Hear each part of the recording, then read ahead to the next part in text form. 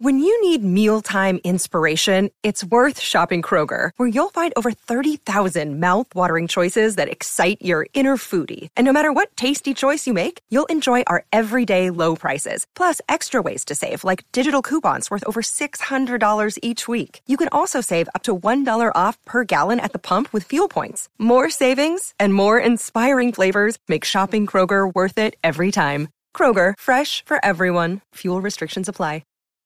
Look, Bumble knows you're exhausted by dating. All the, must not take yourself too seriously, and 6'1" since that matters, and what do I even say other than, hey? Well, that's why they're introducing an all-new Bumble, with exciting features to make compatibility easier, starting the chat better, and dating safer. They've changed, so you don't have to. Download the new Bumble now. Good evening, it's me, the Monk. Have you ever listened to Trash Taste and thought, that doesn't seem too hard, I can do that? Well, you're in luck, because today I want to talk about Anchor, the easiest way to make podcasts, and it's completely free. Anchor will distribute your podcast for you so it can be heard on Spotify, Apple Podcasts, and many, many more. I mean, it's literally what we're using now. They have creation tools that allow you to record and edit your podcast from your phone or computer. And you can add any songs from Spotify directly to your episodes. The possibilities are literally endless. You can make anything, music analysis, talk shows, or even an anime podcast that talks about anime. It's everything you need to make a podcast in one place. So, if you want to give podcasting a go, download the free Anchor app or go to anchor.fm to get started. Anyway, back to the episode. Hello and welcome to another episode of Trash Taste. I'm your host for today, Gant, and joining me once again are the boys. Jesus Christ. Sorry. God damn it, Joey. We had it. We had the intro. We had the perfect take, which was the only take we've ever done today. Outtakes on patreon.com/trash taste, of course. Damn, shouting that shit out early. Yeah, of course, right? Dude, Spill half of this. Oh my fucking guys! I thought we were professionals. We've been doing this. But the hay fever season's fucking. We've been doing this for almost like 2 years now. We should be on this, man. We should be on this. Fucking hell, I'm sorry. The Vine boom sound effect. I've been just hay fever's been kicking my ass this season. Really? Yeah, all of a sudden I hate it. And especially like now when you're sniffling on a train and you just see like all these like. Hey yo, nah, dude, is boy sick or? There's some Japanese guys have like these most aggressive gravelly coughs, dude. They just come out of nowhere. I don't know how they have coughs. Like you hear that every song. Like always. I don't know how exactly they do it. That especially volume. in COVID, in like deep in COVID season as well. You're just like you're on high fucking alert, man. I'm like one of those guards in Metal Gear Solid, and like the fucking alert pops up, and I'm just like. Oh, like I actually saw at my local bookstore they were selling these pins during the pandemic, like in the middle of the pandemic, that just said like during a hay fever season, it was a pin that just said, "Don't worry, I have hay fever." And so like people would like if they were sniffling on the train, you just like show off the badge and be like, "I don't have COVID, guys. It's just hay fever." But what if you had COVID and you bought that anyway, just to be like, "Guys, it's hay fever." Trust me. What if you had both? Yeah, because I remember I also had like a little bit of hay fever, but also I remember one week I just got like a cough or something. And getting a cough during the pandemic time is like the worst, right? Because normally it feels bad to cough in public anyway, but like you're like when you have like it's just like a dry cough, especially you have to like you're so conscious about it, right? Yeah. About like how often you're coughing, and it just makes the cough like when you're thinking about it just makes the cough 10 times worse.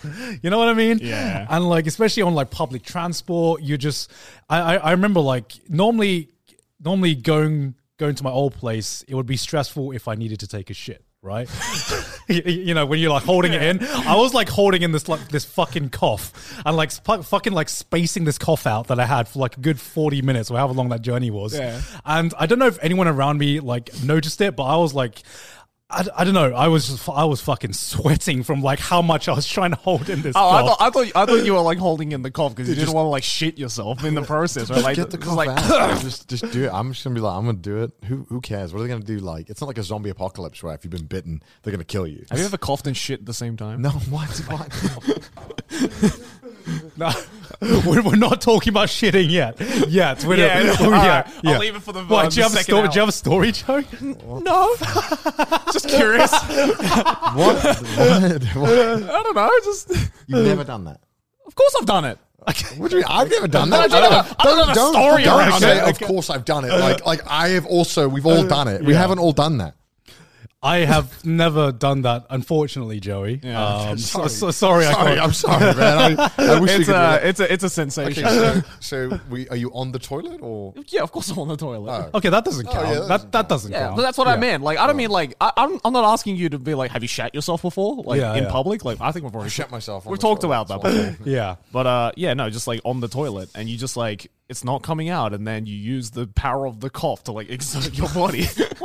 This is how you get hemorrhoids. You know what? Let's change the subject. This is how you get hemorrhoids. I'm pretty sure. Like, I think the only thing that comes close to that isn't like shitting yourself, but like it's when you go back to the gym for the first time in ages. You have like ab day or something, and like the day after, your entire body aches. And like the one time you sneeze, it just like puts your entire body into like pain mode. I literally did this like 2 weeks ago. I did ab day for the first time in months. And not one day. It was like 5 days afterwards. It hurt. Right. Oh, really? Yeah. Why was it laggy? No. As in like for the next 5 days. Oh, like in a row. So I see. Damn, you went hard. I just went too hard, man. I don't know. What can I say? Ab day. Well, you know. Yeah. Talking about seasons though, like, can Japan chill with its changing of seasons? I don't know. Like last week, it felt like winter. It felt like it was coming on the like tail end of winter. It was like warming up a little bit. Yeah. And I think we had 2 days of spring, like spring weather. And I remember like going out yesterday or the day before in this jacket, and I was sweating my ass off already. And I just like Japan, I've just noticed it doesn't have a transition period. You just wake up one day and it's a new season. And they say Japan has 4 seasons. What a lot of shit. It's such a lie. Japan has 2 seasons. Yeah. It's hot or cold. It is 2. Yeah. It's winter and summer. That's all they have. It's like different stages of cold and then just different stages of hot. There's no warm. There's no like warm period. You get like the warm period is maybe like in the evening when like the sun's just gone down and like the residue of like the concrete heat is like escaping. That's when it's like, okay, that's kind of pleasant.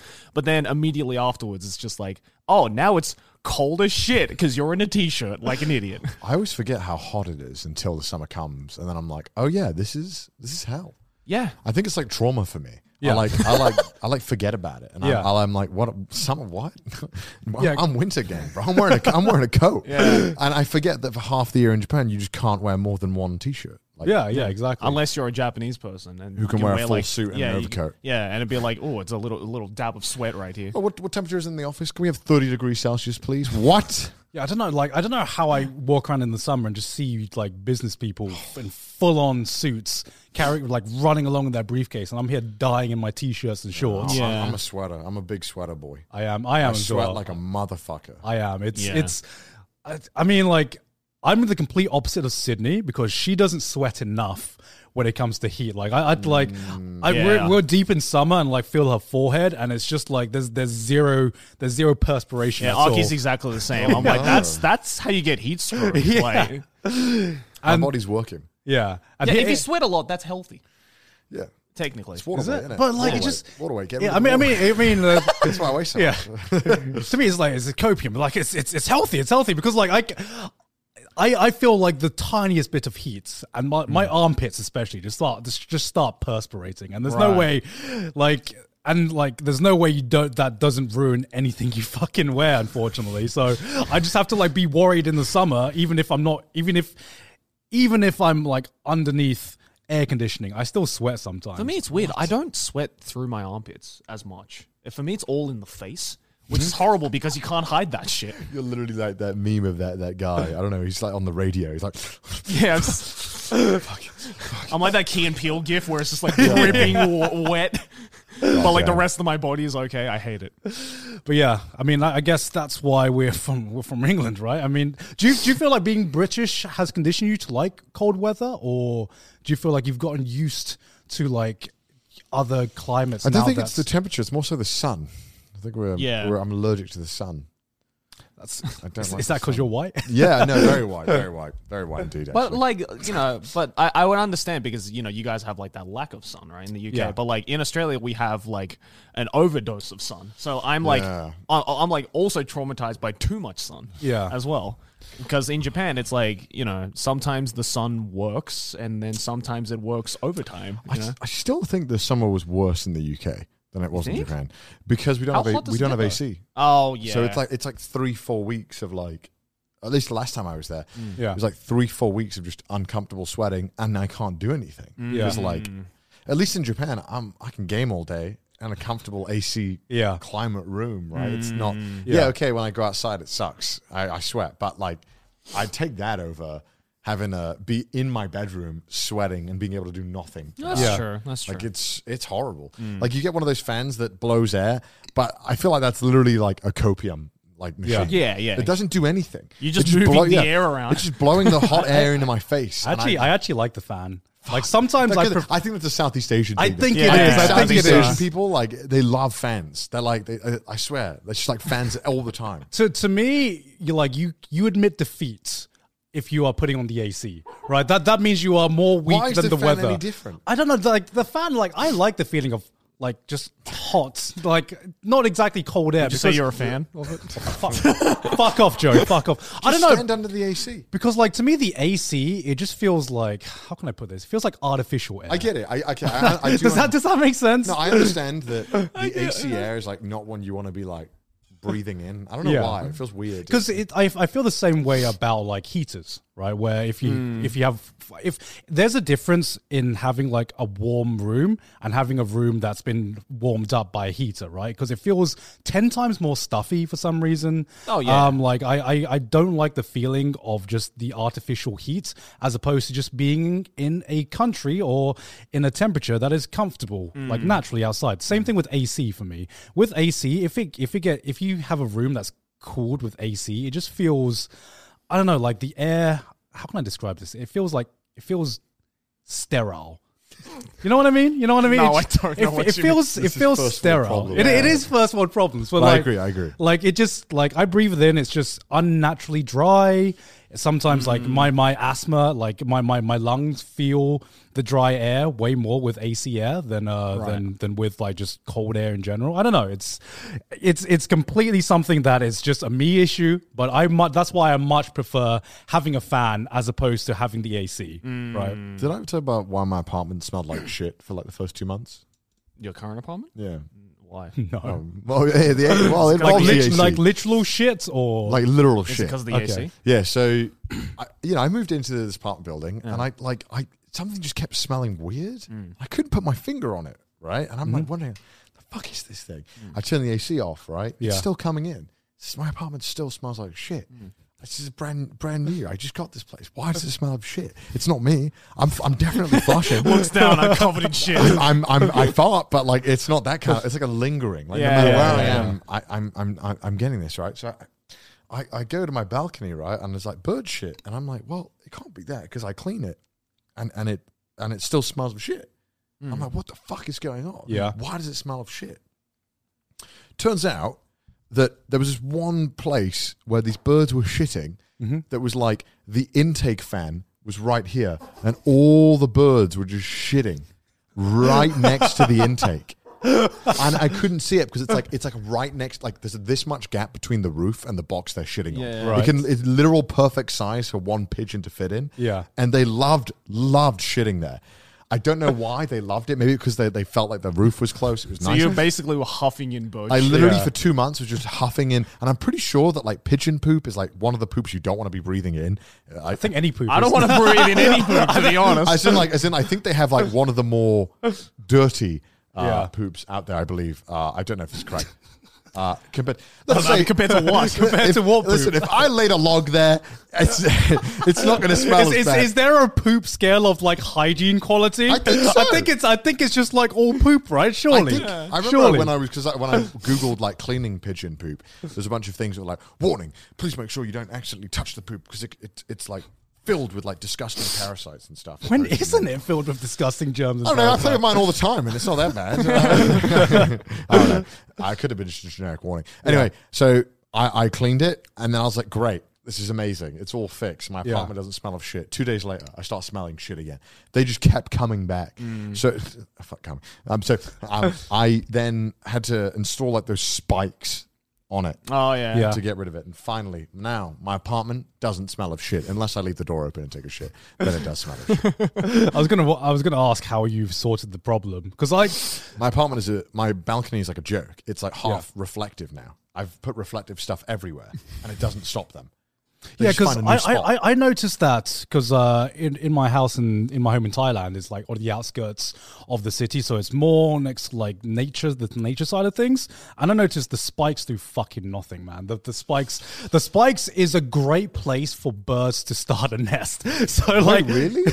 Yeah. These are like comically large spikes. Okay. I literally don't get any birds on my balcony. You're so lucky. How does that work? I don't know. How do pigeons decide this is the building that I'm going to fuck up?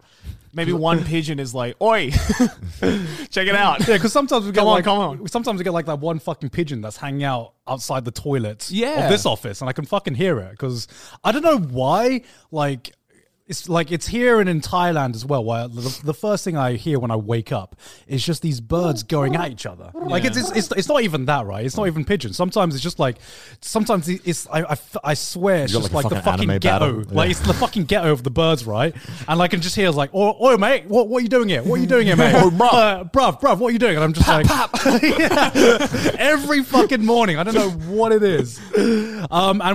So we installed spikes to try and stop these birds from like hanging out outside, like stop them loitering, stop the ewes from loitering outside of our window. These spikes you were using.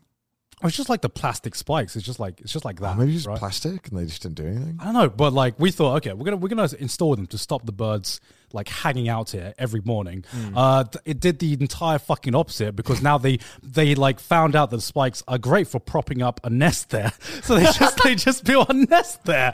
So we literally helped them settle down. At that point, you just got to give them credit. Like, that's just impressive. So big brain. So yeah, unfortunately, I'd rather the birds though, because like in Australia, I would wake up to just like possums fucking on our roof. What does that sound like? It just sounds. It's just like a lot of like rattling like this, and a lot of like. At like 2 a.m, I'm like, oh my god, please stop. That sounds pretty good. No, it's not. How does that sound good? Do they make a mess? I hope not.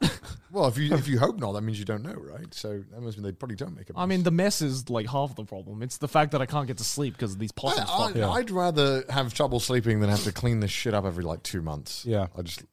It's awful. Like they shit on my IKEA furniture as well. It's like, because you got furniture out in your balcony as well. So wherever I put like the reflective stuff down, they just move. And then I put like the reflective stuff right above. What is the reflective stuff? It's like CDs. What's those the kaleidoscopes? No, what are they called? Kaleidoscope. That's it. Sorry, kaleidoscope. Yeah. The kaleidoscopes, like kind of patterns that reflect, and it just scares them off. Yeah, but sometimes it doesn't. And then other times they just like. It's like they're edging. They'll like find a spot and they'll like have 1 foot on and they'll just start shitting off of it. And I'm like, how am I supposed to predict this? This is insane. That was a very different edging to what I thought you were. But then they were like standing on the edge, right? I was like, the pigeons are doing what? They're probably edging as well. They're probably doing that as well. Direct eye contact. It's like, It's awful. It's awful. And they're like, it's such a pain in the ass. Yeah, because pain in the ass. Do you ever have to deal with annoying wildlife in the UK? No.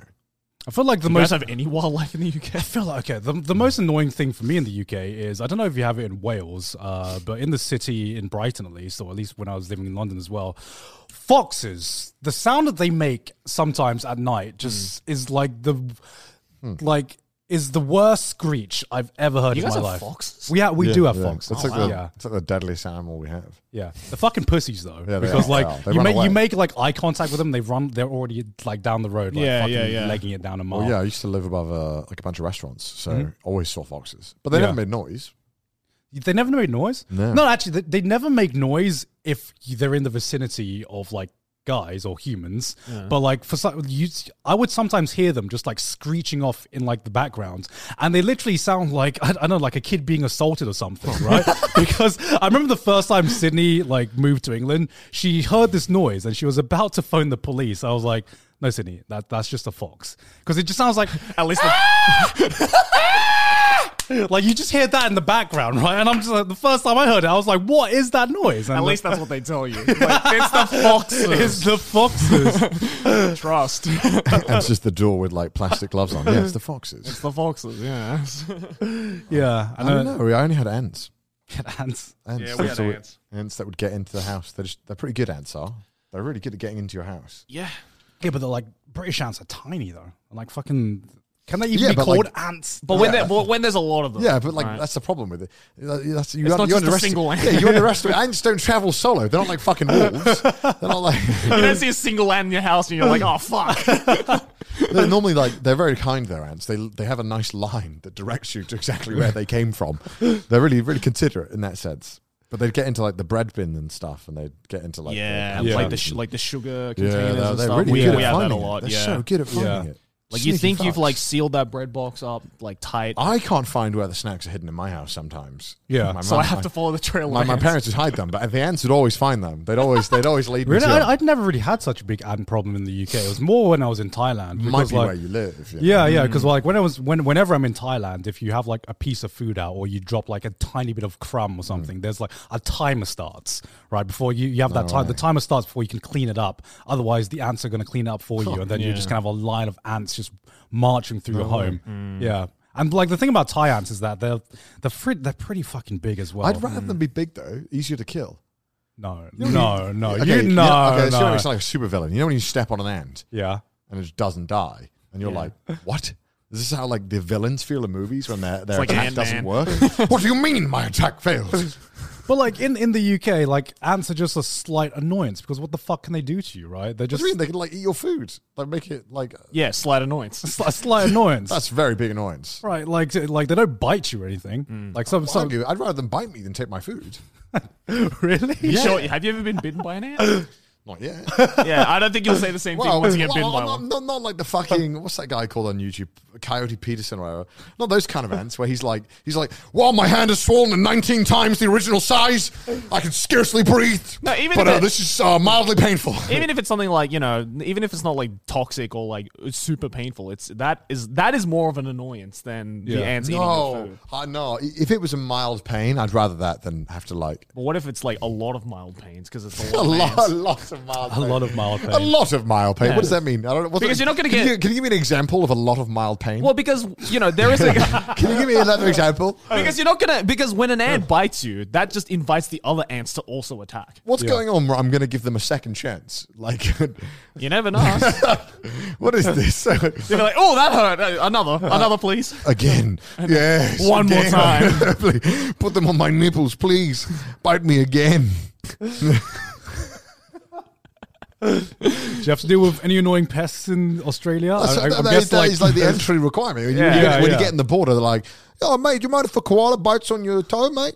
No, what? I don't even think I've ever seen a koala in the wild. Dude, I want to see a koala. And they're extremely rare in the wild because they're so hidden. But like my house, we used to have these like wasps that flew around all the time. Fuck, how'd you get rid of wasps? You don't. Like the last time I went home, I remember I was like, my dad was like, son, come and join me for a beer on the balcony. It's a nice day. And I'm like, yeah, sure. I walk out and there's like 20 wasps just flying around. I was like, Father, what? There are a lot of wasps flying around your face right now. And he's like, yeah, it's all right. They won't sting you. I was like, okay. Why do wasps exist? Like, do they do anything good for anyone? No. They are the dickheads of the internet. Not the internet. The about so many creatures, though. But like, a lot of creatures don't actively try to like be dickheads and sting you. And like, the thing is, at least nature. Are you judging an animal's worth based on how annoying it is to people? Kind of, yeah. Okay, fair enough. Then, right. Like, what do wasps do for nature? Because like bees, they make honey, they pollinize flowers, and you know what? At least nature had the decency to nerf bees. You know, they get one shot. That's like their nuclear option, man. That's like their fight for the life. This is how supervillains are born. It starts with wasps. Gone. What's the next step, huh? Like people under 6 foot. Is that the next? I would be happy. What's the point of people under 6 foot? They can't reach the shells I designed. I would gladly be racist towards wasps. All right, well, that's an out of context clip in the making. I would gladly be racist. Cut.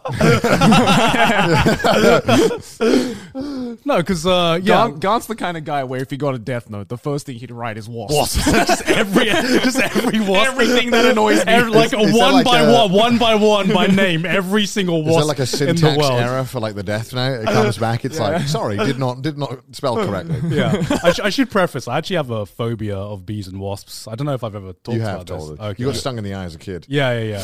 Oh, I forgot. Yeah, okay, yeah, I would. Yeah. I would have that. Yeah, but the thing sure, is, like, I've grown, like, even though I'm fucking deadly scared of them, I still, in my heart, I still understand why bees are a thing. I think after years of conditioning, like bumblebees, they look kind of cute. They look like furry and big, and they pollinize. They're and chonky. Yeah, they're chonky. Oh, let's give them a hug. Have you taken any steps towards trying to conquer your fear of bees? Maybe we could do like a Fear Factor-esque kind of thing where we have what would the steps be though? Why don't we play Dark Souls music, right? Like da da da da, and then we bring up and Garnt, your punishment for the trash taste after dark is that you have to put your head in a box of bees. What? What is this Fear Factor? Yeah, let's do it. Would you do that? If you told me, okay, here's the thing, right? I'm an idiot. If some guy came on, he's always Australian because on every single wildlife show where there's a wildlife expert, the fucker's always Australian. Of course, he'll come on and be like, "Oh yeah, they won't sting you," and then 10 seconds later, you're like, and you're like, "Oh, but you're fine though. You're fine. You're not gonna die. Don't worry." It changes to, "Oh, you won't die." Yeah. But no, if some wildlife expert told me that it's safe to do it, I'd do it. What, stick your head in the box of bees? I would not do it. You couldn't pay me to do that. That's a big fucking step. I mean, like, I don't know if how much for you to put your hand in a box of bees? For how long? How much are you willing to pay me? 1 minute. 1 minute? 1 minute. What is the minimum price you'd do it for? I don't 10. know. I would gladly do it for like 5. 5? Yeah, 5 G's. 5 G's. Yeah, 10 G for me. I don't know. It would have to be more than 10 for me. I don't know. Maybe just for content. Okay. Oh yeah. Sweet ad revenue, baby. Sweet ad revenue. Like, if I'm just chilling in my living room and you can, "Come on, how much to put your hand in a box of bees?" I'll be like, $5,000, and then they do it. But if it's for content, I'd probably do it for free. I mean, here's the thing, right? Because before, like when I was a kid, I couldn't even look at videos of bees. Like I'd see a bee and I'd literally scream and like run inside and like shut the door. So if we got a box of bees, you would do it for content. How do they get a box of bees? Maybe. How do they do give that? the audience an idea. Okay. How do they do this on shows? How do they get a box of bees? But like now, what like I go through phases where like maybe like out of like a sense of like morbid curiosity, I look at bee cleaning or like bee videos on YouTube, right? And just seeing like these beekeepers just fucking like scooping up like these pile of bees, and just them casually being like, "Oh, they're very friendly today. I've only been stung 3 times." I'm like, "You've been stung 3 times, and that's it. I'd be fucking 1 time is more than enough for me." I wonder how many times would you get stung if your hand was in that box for a minute with like 100 bees? I think if you just stay still, then Nothing. Probably nothing. But if you're fucking doing this. I think this is ignorant Wilf. What is it? Willful ignorance? Willful ignorance, I think. Yeah, but like, bees maybe, because bees maybe, wasps get the fuck out of. I'm coming here with a flamethrower. Bees. If you come here with wasps, because I feel like how about we put your hand in a box with a feral hyena, Garnt? What do you reckon for a minute? 1 minute. All win. For content. For content. I know it's like I've also like been glad. Have you ever seen a hornet as well? Yeah. Those are fucking like terrifying. I think I've seen one. We have the killer hornets here. Yeah, you have to kill a hornet. Yeah, those I don't want to fuck with those. Those are like scary. Those are scary. Yeah, especially like I remember seeing the video of just like hornet, like it sounds like a fucking anime fight or something. It's like hornets versus bees, and dude, that video is epic. Where the bees like surround it. Yeah, the bees surround it, and like it's not even like a war; it's a massacre, right? Because the hornet, like one hornet takes down like fucking 100 bees or something, and it's. I feel no, the bees fuck up the hornet. Oh, really? Yeah, we've seen different videos then, because I've seen two different fights. I don't know which bee it is, but there's videos where like there is a way that they kill the hornet by basically they all just compact themselves on the hornet, right? And they roll around, and they do it like with like such like energy that it actually just burns the hornet alive. What, like through friction? Yeah, it like kills the hornet by being so hot. Holy shit! That's fucking metal. Japanese honeybees. They kill the Japanese, like they surround it, and they compact like a ball, and they roll and like keep like suffocating it and burning it. What the fuck? It's so badass. What? That is fucking so badass. Cool. I'm sure there'll be a clip on the screen right now. Like, it's fucking cool. It's so cool. Like nature sometimes is that like just sounds like a shonen like power. Like I just like love it that these bees figured this out. Yeah, they're like fuck it, just throw ourselves. How did the bees figure that? I don't know, man. Fucking hell. Like, you ever heard of friction? We could use that. Yeah, because like the only video I've seen is where like it's just these bees, like this hive of bees, just fucking chilling, making honey, and then these fucking group of 10 hornets or something just come on and start like fucking biting their heads off, massacre this entire hive, and then fuck off. I'm like, Jesus Christ! Where was that in B movie? Yeah, I know, right? But yeah, like fucking nature can be fucking metal sometimes, because I remember seeing this video not about bees, but I think it was like ants, and scientists they were studying fire ants, because fire ants have a way when they're moving in a group, or have they have how can I word this, when they're what do you call like a group of ants? A colony? Like, yeah, a colony of ants. The way they act and behave sometimes can behave like a liquid, and sometimes can behave like a solid. This is certain ants I think can do it, not all of them. Yeah, not all of them. I think it was fire ants. They can like cross water by bunching together. Yeah. And basically becoming kind of like a pseudo solid. Yeah. And then they can kind of like. Yeah, so they can have, these ants can have, as a colony, have properties of a liquid or a solid, depending on the situation. That's so dope. And they were like, scientists were literally studying them to try and apply this to like real life metals and real life applications. And I'm just like, that sounds so fucking metal. Can humans become liquid if we try harder? I'm Solid Joey now. Soon I'll be Liquid Joey. I am Solid Joey. But no, that's the weird nature videos I've seen every now and again. Did you guys watch a lot of nature videos? Oh yeah, I fucking love nature documentaries. Like, I grew up watching like, because they used to just do like constant reruns of like every like David Attenborough documentary. So I suppose in fucking Australia. Oh yeah, we love that shit. Yeah. Go outside and you'll see your local kangaroo fighting. Look a while there. No, the other kangaroo clip was the one where the guy punched the kangaroo in the face. Oh, that one was all over Australian news for like 2 months. Yeah, I remember that. Where he's like saving his dog. What's that about? What's that like? He was the kangaroo was like the kangaroo had the dog. Yeah, he had his dog in like in a grip, in like a vice grip. How does that happen? I don't know. The clip literally starts with the guy in his truck, like just calling out to the dog, being like, "Oh no, fucking Terry," or whatever the fuck his name was. I don't remember what it was. And he jumps out, and like the camera pans over, and this red kangaroo, like fucking beefy motherfucker standing like 2 meters tall, just has the dog in like a grip like this, and the dog's just like, "Help me."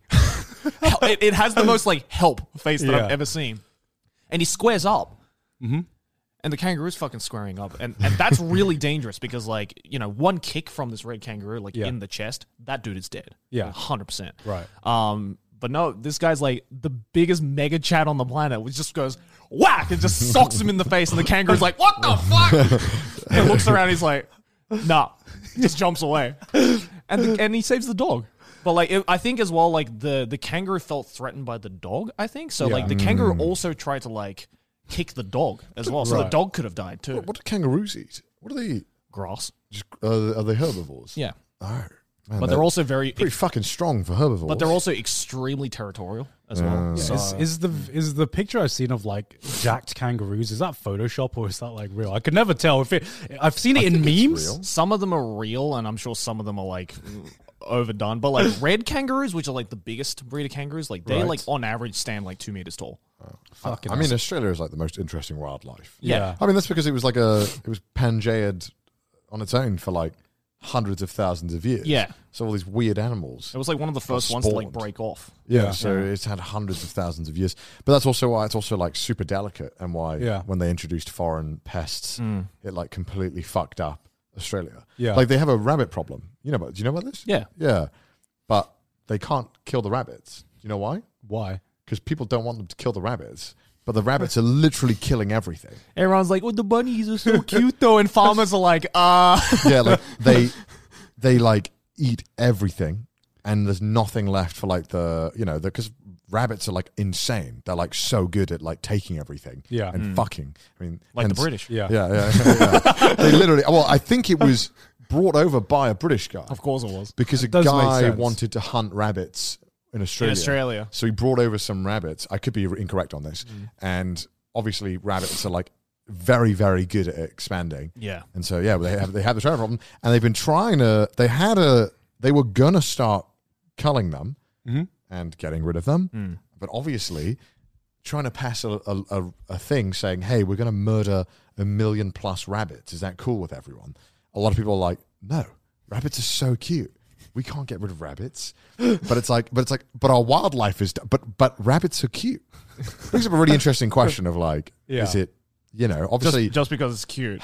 At which point do you count something as a pest that needs control? Well, I think when it's actively, when it's like actively fucking up the natural wildlife. Yeah, that's the problem. Is that like the delicate ecosystem that Australia has, because it's so susceptible to pests and stuff. I think the rabbit just like went crazy, and so many of the natural species. What does it fuck up? What did the rabbits fuck up? Well, they eat everything. They take everything.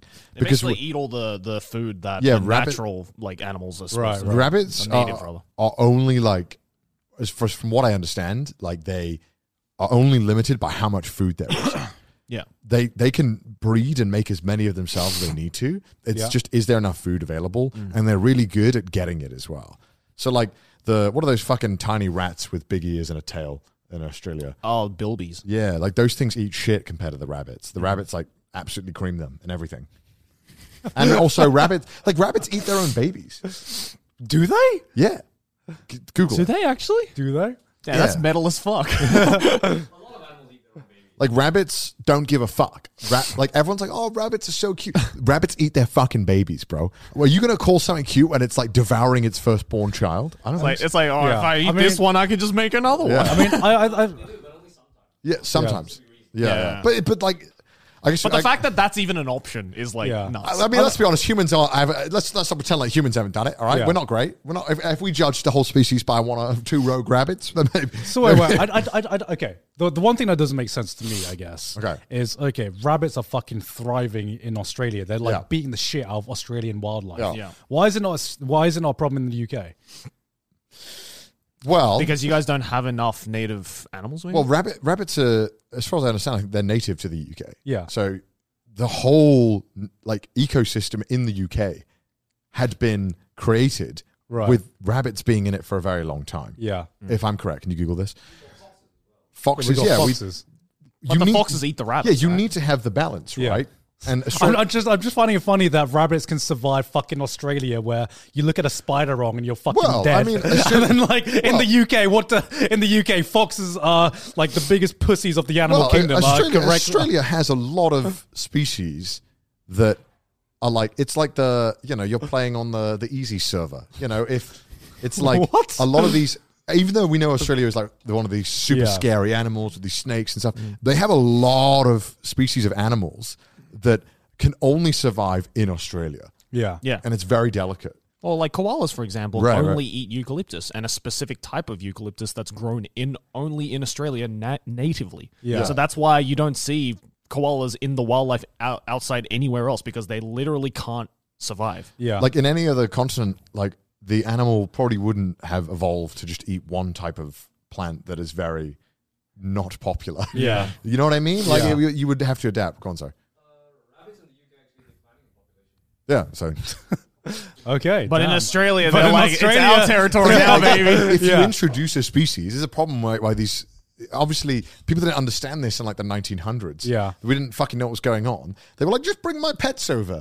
I'm sure it'll be fine. What I don't understand is the argument of why we shouldn't be getting rid of these rabbits. It's like, oh, they're so cute though. Meanwhile, when the Australian government was like, eat the kangaroos right now, no one was like, but they're so cute. But this is also a common thing with cats. Yeah. Cats are more often a very big pest in places. People don't want to get rid of cats because people have pets. They have cats. If the government is like, hey, you at home, are you okay with us killing all of this animal? And you look down and you see that animal staring at you that you've loved and named and fed, and you know what I mean? It's really hard. And so what you're saying is less people need to keep rabbits as pets.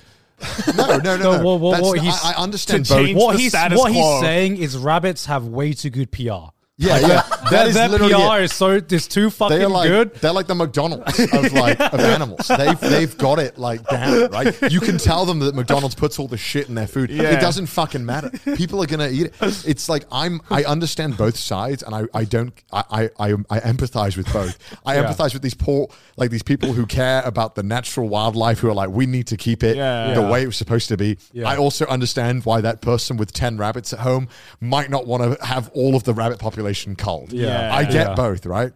Also, another fun fact. While we're on fun facts about animals, go on. Did you know? I love this.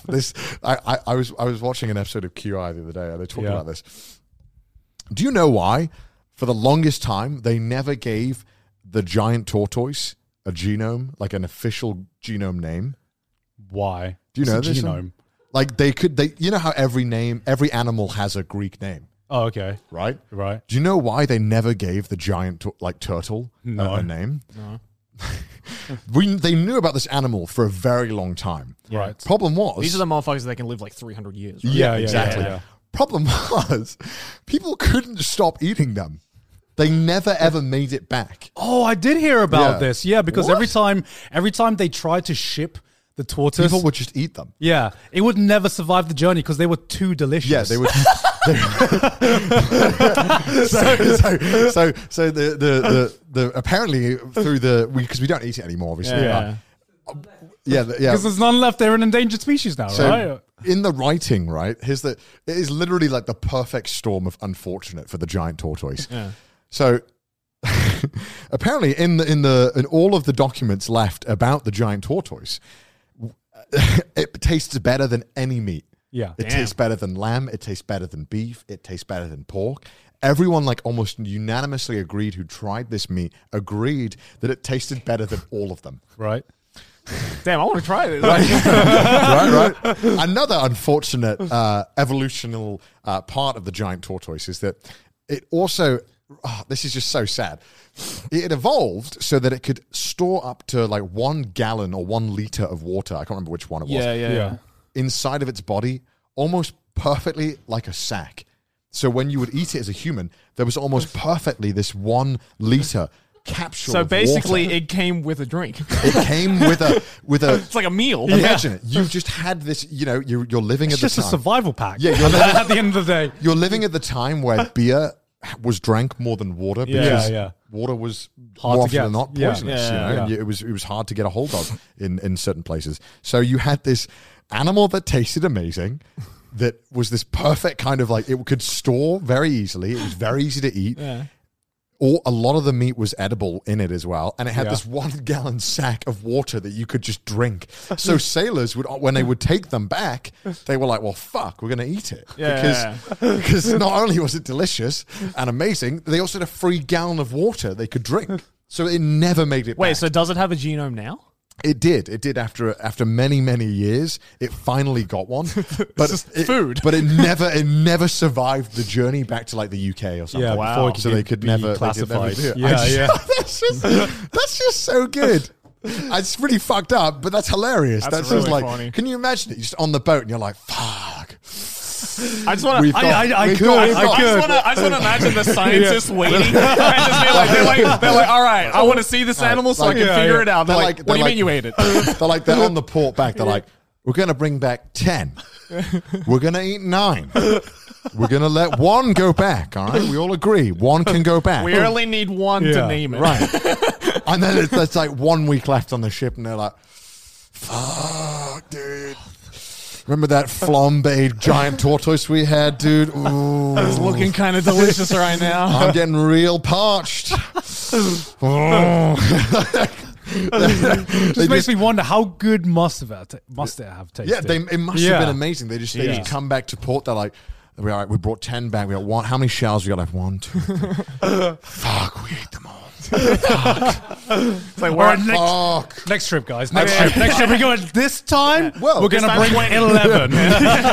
The way they wrote about it was that it was so delicious that like it sounded like they genuinely just like couldn't resist eating it. Yeah. But like imagine it's that delicious. We were like, boys, you fancy just going for like a quick voyage to the islands to go and get some more giant tortoises, and they just keep eating it every time. Like, I'd like to think it was that good. They would go back to go and get more. Me and the boys on the way to collect giant tortoises. Oh, dude! It's an endangered species now, right? Yeah, it's an endangered species now, right?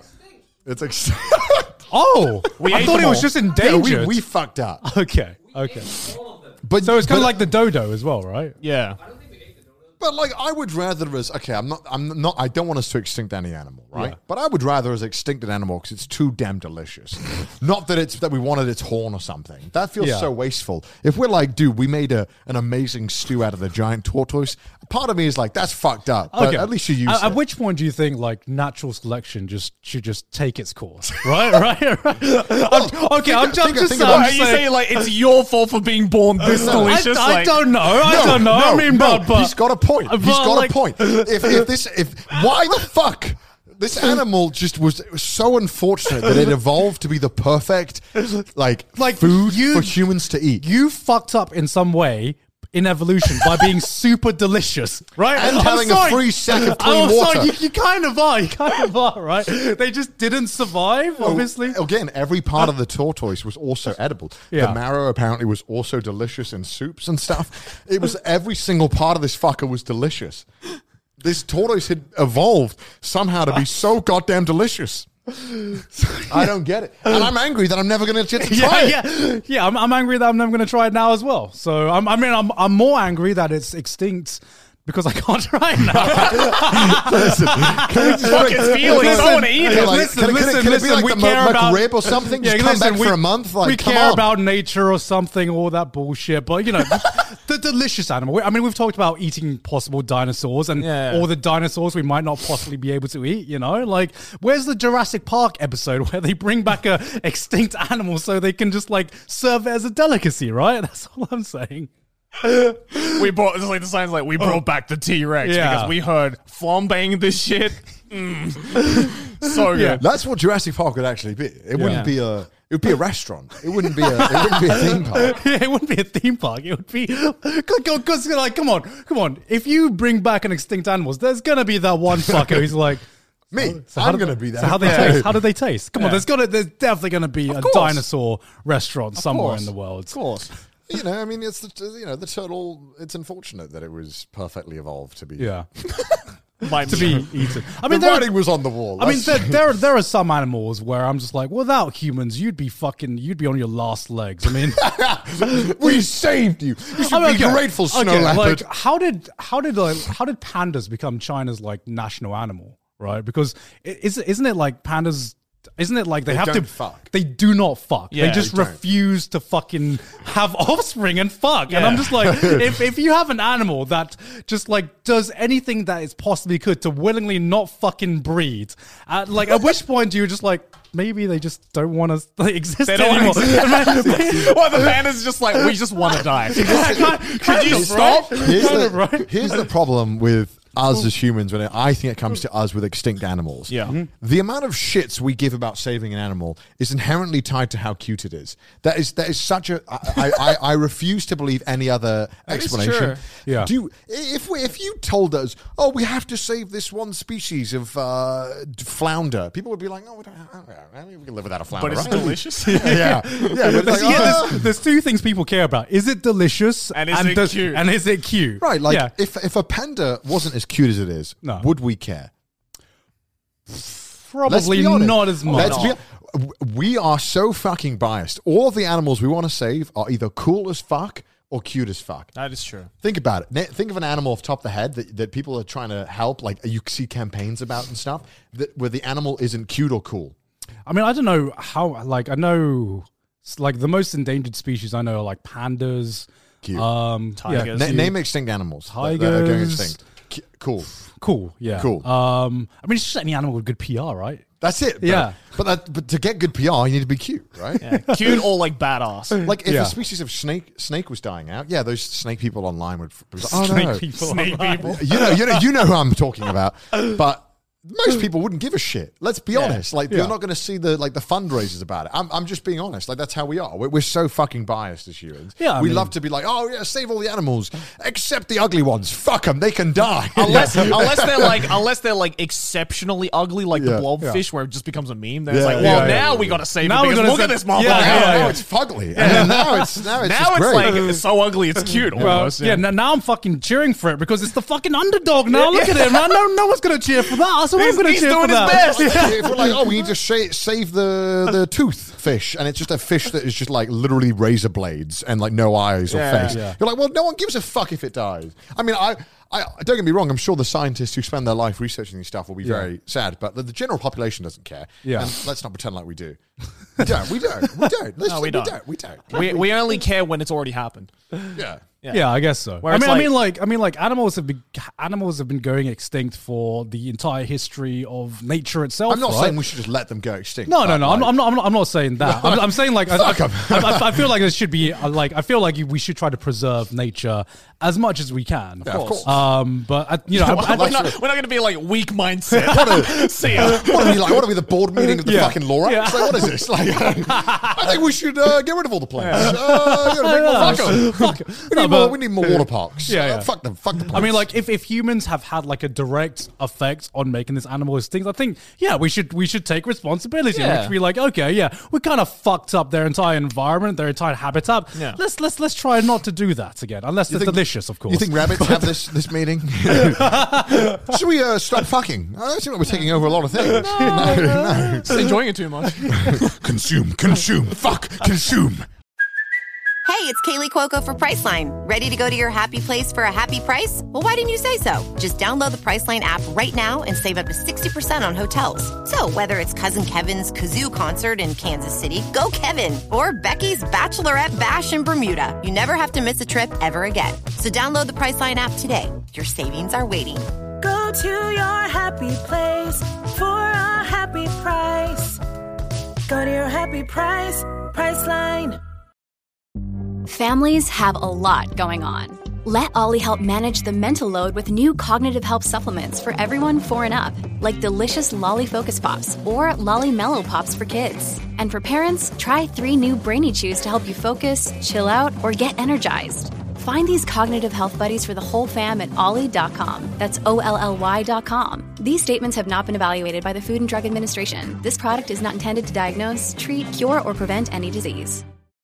This episode is sponsored by ExpressVPN. Watching Netflix without using ExpressVPN is like buying tickets to a Taylor Swift concert, but only being able to watch the opening act. That sounds horrible. See Taylor. As you know, a lot of content on Netflix is region locked. Luckily, we get all the anime, but I'm missing a lot of good old British TV shows. But thanks to ExpressVPN, that's a problem of the past. Because ExpressVPN lets you change your online location to wherever you want. Control where you want Netflix or other streaming websites to think you're located, and boom, all of those libraries will be open to you like that. I actually use ExpressVPN quite often. It's just one tap on the app. It's very easy. Yeah, very easy.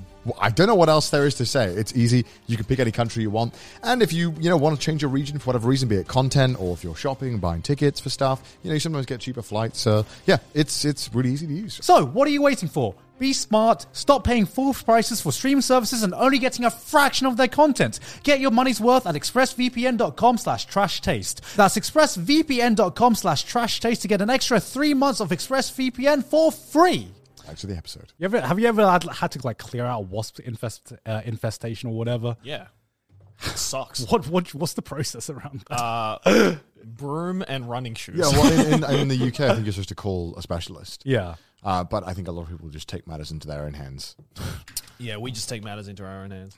Yeah, because I know I've had to see Sydney's dad deal with a wasp nest being just newly formed, and even that was just I am standing behind 6 foot of bulletproof glass while I'm watching you do this. Because how do they deal with it? You just shoot it?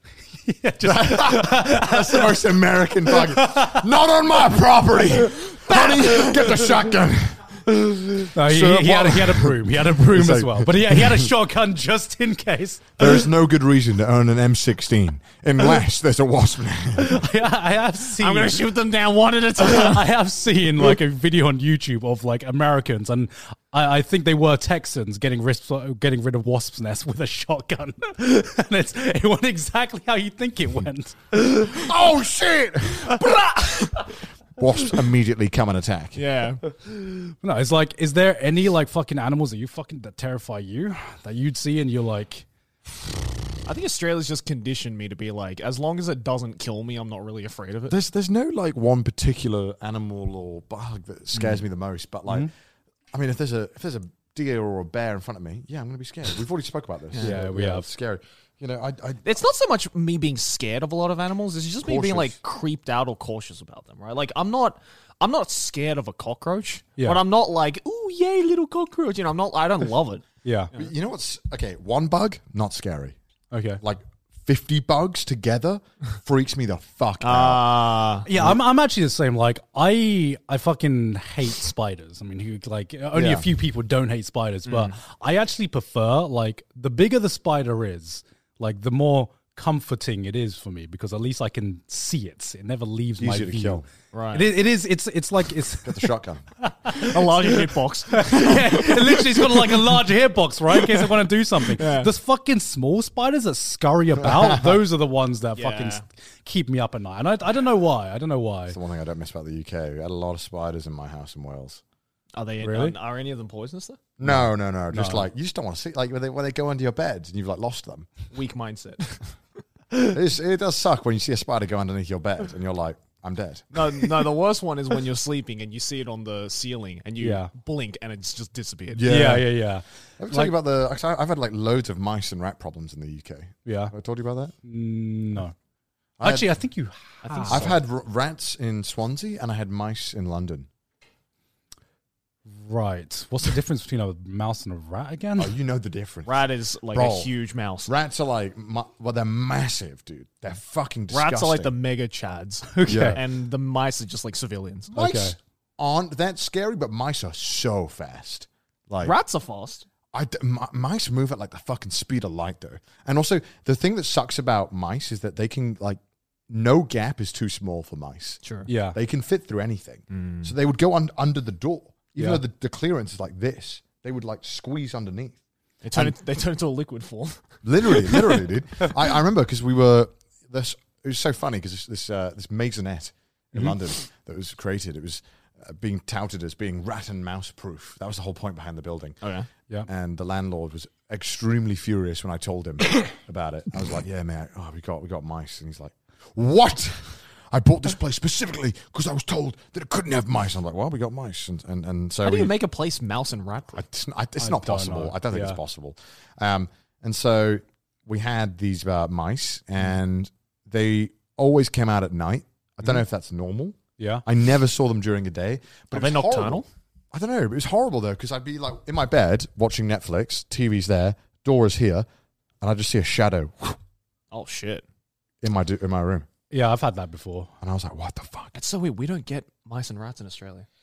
Might be too hot. I don't know. Well, I think it's because all the snakes are fucking Yeah, eating. true, right. Well, because they get like fucked by snakes. And stuff like Oh, that. yeah. Yeah, And cats exactly. and stuff. And we tried all this expensive stuff for killing them. Yeah. And in the end, the thing that killed them the most was just Mousetrap.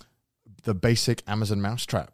It would clap their cheeks. Don't fix something that's not broken, right? I think the poison killed some of them, but we ended up just needing to like clog it. But the thing is, they chew through everything.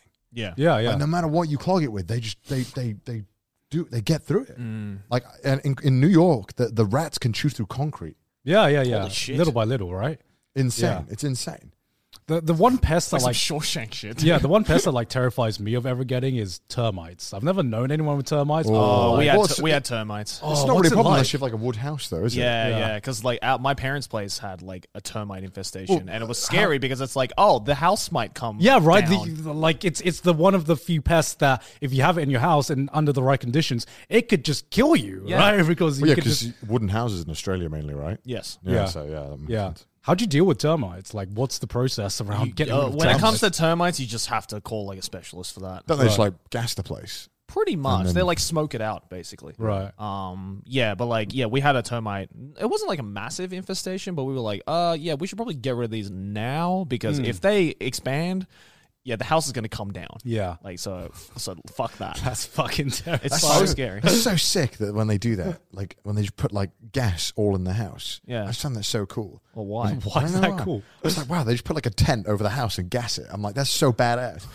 Who thought like, we're gonna kill these rats? I've got to use these rat poison. The guy's like, hold up, boys, what if we gas the whole What if we house? nuke the house? And I'm like, the first time someone suggested that, someone must have been like, you're crazy. I was like, no, hold on. What if we put a big tent, a comically large tent around the house? Someone's like, you're a genius. Let's try it. Well, how else are they going to get rid of like thousands of tiny insects just living in every single crevice? They're not going to of be your like, house? They're going to be like, well, it's either like the tent or the flamethrower. And I'm like, before we get the flamethrower out, maybe we should try the tent. Maybe. I think the one job on earth, sort of somewhat related to this, not dealing with like getting rid of bugs and stuff, but yeah. you know, people who clean houses after people have died. yeah. That's like the one job I don't think I could do. Oh, it depends What how do you mean? horribly they die. Yeah. Well, because normally, you know, when you get older, you struggle to take care of yourself, so the house gets like really like, you know, fucked. And I saw one of them about Japan. It's so depressing, and it was just like, No, it happens very often in Japan. yeah. And they go in, and they're just like, well, we're just going to take all this guy's possessions and trash them and stuff. It's like, oh, that would break my heart, dude. Just going into someone's house trying to figure out like what their like life was like and stuff. I couldn't do it. Oh, I mean, I guess. I mean, You're like, I don't give a fuck. Put it on. Because Bring in the trash truck. I thought you meant people who had like been brutally murdered. Yeah, that's what I thought. Yeah, I was like, yeah, that's a pretty bad I mean, job. that's probably one part of it. But Yeah. like, what if you're like a guy who like couldn't take care of yourself? You're like 70, and you know, maybe you couldn't make it to the toilet and stuff. I don't know. I feel like I feel And like the room Just smells like really- shit yourself. Well, yeah, but yeah, I mean, it happens. Like, it happens. Yeah, of course. I mean, I think that'd be like a fine job. I mean, Well, can't say I'll do it. Give me a tenner. I mean, it's not a pleasant job, but I feel like it's. Would it not freak you out just knowing that like someone was there, like, and living there, like a week ago? That would freak me out. I think you get pretty numb to it after a while. Yeah, Though. I mean, I don't I feel know. like cleaning out, you know, all of their stuff. You just like be like, oh, this is someone's legacy. You know, this is Yeah, that would freak someone's me out. entire life. Why would it Trying freak to- you out? I don't know. Just trying to figure out what happened. Like, what was their life like? Maybe What- they wouldn't. I think that's super interesting. Yeah. You get like a peek into someone's not saying like this is like a glorious job or something, Yeah. but I think, you know, if someone died peacefully of like old age or something, and you're cleaning their house, I think that would be like a really interesting way to You can, like, really piece together what their life piece is like. together what Yeah, kind of person they are, and like, I think unfortunately in the modern era we have this peaceful ignorance that we think that a lot of deaths are this like pleasant. He passed away with his friends and family, especially in like Japan and stuff. It's like, no, like Tanaka-san died aged 19 in his apartment, and his family hadn't seen him in 5 years, and he doesn't have any friends. And Right. And he's it's just a skeleton now. And it's like Yeah. it's fucked It because happens. the video was like following this guy that I Right. watched, and he was cleaning it out, and it was just like he was like, "Yep, it looks like he tried to make some food right before he passed, but he wasn't able to." And it's like, man, just heartbreaking, Man, just yeah. wanted the curry, dude. Like, we all deserve that. We all deserve just a nice Before meal. the curry. wait, so how did they die then? Well, if you're getting really old and you're not, and you're not able to make it to the toilet and stuff, and you can barely get out of bed, and no one's there to help you, it can be really fucked. Oh, yeah. Like, one day your heart could just be like, I don't think so. And then just stop, Yeah. I mean, I think there are worse ways to pass away than that. I mean, they died in their home. And, I think that would be something where a lot of people wish to pass away. I think a worse job is like the people who have to clean up after like train accidents. Yeah, that would be traumatic for me. That would suck ass. Like, to me, if I knew a guy died peacefully, peacefully of old age in their own house, I'm like, you know what? Death is never a nice thing, but if there was a way that I would want to go, it would be like that, just nice and peaceful in the comfort of my own home. Just like very quietly, just like reflecting on that person's life. Meanwhile, it's like, oh, cool, this guy jumped in front of a train. I have to pick up his fucking pieces of his skull. It's like, I would much rather do the house job than the other one.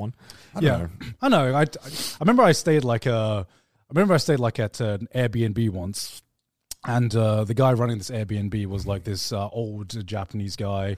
He was he was like in his 70s or something, and it was like showing us, giving us a tour around the house. And it's a bit morbid actually, but just like 1 block away from their house was like a graveyard. Right, and we had to walk through this graveyard to get to his house. Right, and he pauses at one of the graves, and he talks about, oh, this is my dad's here, my granddad is here, and I'm gonna be right there. And me and Sydney go, he's always prepared. He's prepared. Cool. That's. How'd you react to that? How'd you react to an old guy being like, "Yeah, I'm going to be there in a few years." I'm like, why wait? Let's do it now.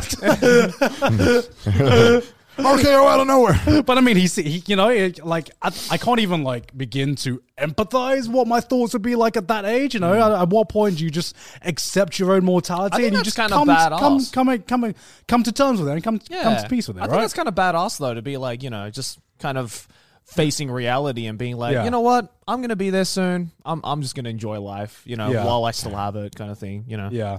He's pre-ordered it. He pre-ordered his gravestone. He pre-ordered the gravestone. Pre-ordered death. he had like the space, like, and everything. I was just like, oh, like to me as a young guy, to me as like a guy in his 30s, that's like, dude, that's a bit morbid to me. But I mean, I don't know. I at that age, I don't know how I'd feel. Well, people in Japan like everything planned out. That's true. They like everything to be predictable. They're like, I want to know when I'm dying, so I can figure out how many crochets I need to do. Okay, at which age would you ever consider getting life insurance? Right? Because isn't it when you get like kids, you're supposed to? Yeah, usually. Or like writing a will, right? Right. It's something you never really think about. But don't they say that you should write a will like in your 20s? Yeah, I've wanted to. I've been meaning to. Yeah, like we're at that age group where we should have a will already. Well, okay. Here's the thing. I think it's when you have something. If we're quite successful, we've done well. Yeah. And so if you have some savings that could be of great help to your family members or something, fuck the government. Don't give it to them. Yeah. Make sure you know who in your family who gets it. Yeah. So I think if you have anything worth giving to your family that is significant, you should do well at any age. God forbid something happens, but God forbid, right? And to my sister, I give my entire body pillow collection. Nothing else. Do not touch the bank money. Who am I giving my YouTube channel to? I'm literally giving away clout. Who wants the clout on my YouTube channel? I have already decided that I want the reading of my will to be a comical endeavor. So I'm going to add the most stupid items to my will and be extremely specific with instructions, just to get a good laugh from the grave. Yeah, I don't know, because like I don't have any brothers or sisters, and I would hope that I pass away after my parents. And I don't have any kids right now. So at this point, I'm just like, when is there ever that like awkward conversation or that awkward realization to be like, I should write a will or I should look into life insurance? Because I don't know about your parents, but like I remember like a few years ago, my parents told me that they had started writing their wills, and I'm just like, Mom, Dad, I don't want to think about that right now. Just don't tell me. I don't want to. I acknowledge it, but at the same time, just I don't want to hear about it. I mean, my dad just used to meme his will all the time, like growing up, being like, if I ever did like a good deed, my dad would be like, I'm adding that to the will. You get an extra item on my will. It's like, yes.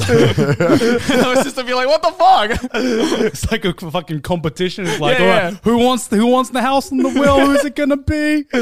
Yeah, because like I told the story of how like I gave my dad wanted like a car engine, right? And he's like, son, the entire record collection that I have was to your sister, but now it's under your name now. I was just like, yes. I'd like to think your dad doesn't even have a will. He's just making shit up. He's just saying shit as he goes along. Probably. But yeah, I remember I read somewhere, I think it was on like a Japanese program, that they recommend that you should just write a will like as soon as you're just like have awareness of like your life. It's pretty cheap. I think any document and then you get it witnessed, I think. Yeah. I don't think it's that complicated. I think it's just like going out of your way to be like, hey, I'm going to write about the moment after I've passed away and who gets my belongings. And you know, before you think to yourself, and you're like, I don't have any belongings worth giving away to begin with. Why would I write a will? Well, my JoJo collection needs to go somewhere. Who would you give that to? Would you trust one of your family members to it? I would trust the boys with my JoJo figures. I'd like to think that you'd keep on to them. Thank you very much. Treat them well. You would definitely not reselling that. You can resell it if you want. I better get good price. It's my JoJo. Like on your deathbed, I'll be like, could you just like quickly sign? Yeah, hopefully my name won't be like worthless at that point. Maybe it'll be worth something. I don't know. How do you go about like what is the structure of writing a will though? That's what I've always wanted to know. Like, do you write it like a novel or like a letter? Like, I think you can be. Can you write it like a poem? I think you can be as playful as you want with it. You ever thought about doing a video will? A video? Yeah. What's up, guys? Welcome to my will. So I'm dead. Is that like the new YouTuber fucking trend? We've had apology videos. Now we just have... Make sure to subscribe. Just kidding. You're not going to get another video after this. You've heard of... I made this video 5 years ago and uploaded it. Yeah. Get ready for... I made this video when I was alive and it's to play when I die. I think that would be fucking cool. Yeah. I think that would be cool. Like kind of like, so if you're watching this video, I'm dead. But also, the payoff might not work if like YouTube like doesn't exist in like 60 years. Or it's probably going to be like age restricted and fucking banned off YouTube. I mean, imagine that. Someone like dies of like a terminal cancer. No, you can play a video of a dead person on YouTube. Well, I mean, it's not you showing the fucking footage of you dying. I mean, it's like me now, age 20. I record something. I'm like, this is to be played. Yeah. Not me. Like, bye guys, boom. Like, it's not that. It's I mean, like the only like closest thing I could think of was like the unfortunate thing of what happened with Etika, and that got removed my YouTube. So I don't know. We've never had it before, so I guess we've never had like a precedent before of like what would happen. There's these YouTubers who have died, and the videos are still up. I think that was a special. Has there been a YouTuber who has recorded their like a goodbye video? Post right before they die? No. Like a goodbye video that would be uploaded post mortem. You know, does that make sense? Without, okay, can I ask a morbid question? Are you asking that without the intention of then doing something very sinister? Yeah, without the natural. Let's say they have like a terminal illness or something, and yes, there is. There has been. There is. Yeah, I'm sure there has. There was a very. It's a powerful watch. I don't think I could like. I don't think I have the heart to watch. I don't think I can watch. A guy was vlogging his cancer journey. I forgot the name. I wish I knew the name off by heart, but it's hard to watch because you know he's doing well at some points, and then it's unfortunately it takes a turn for the worst. Yeah. And the last few videos he uploads are very painful. He's in like the hospice, and oh god, and you know it's really I think that it's very rare that we had footage of watching that, but yeah, he was uploading a video, and he unfortunately passes away. But all the videos are there, and his whole journey's there, and it's very inspiring. But how cool is it that at least all of that is now documented, right, forever, and that's just like out there for people to watch and be inspired by. Like I can imagine that a lot of people found comfort with it. I mean, it's hard to watch because it's just. I don't think I could. Yeah. Like, okay, this is going on a tangent, right? Because we are talking about terminal illnesses and stuff like that.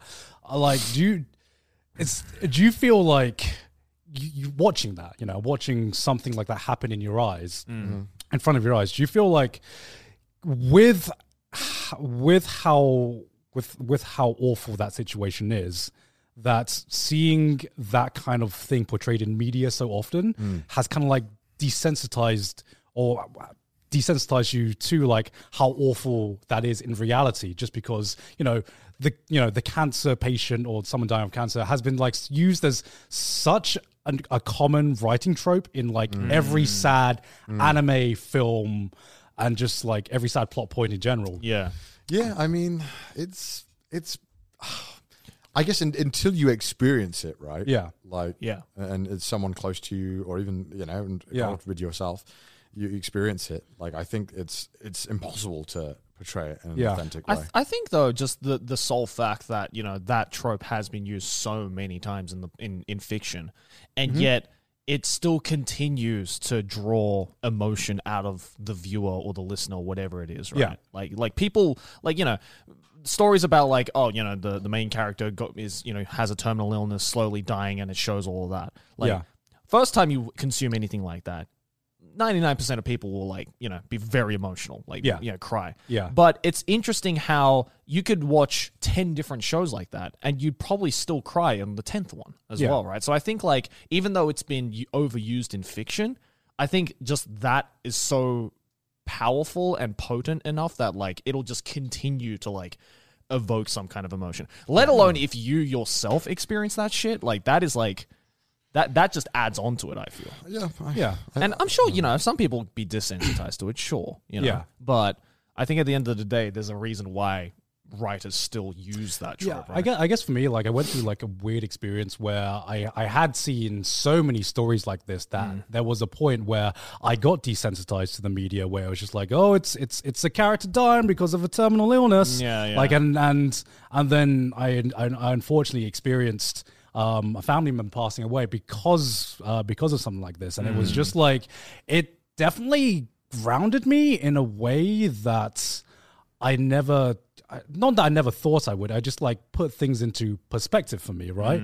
And it just, I don't know, like I haven't since that has happened. I've like actively avoided any stories around that because it seems way more real to me. So I don't know how I would react to that. Like that part of the reason, for example, that I couldn't watch Clannad, right? Or I couldn't finish Clannad, was because at the time I was watching it, it just felt like cry porn, right? It just felt like cry porn, where like I was like so disconnected with what was happening on screen, because I'm just like, this is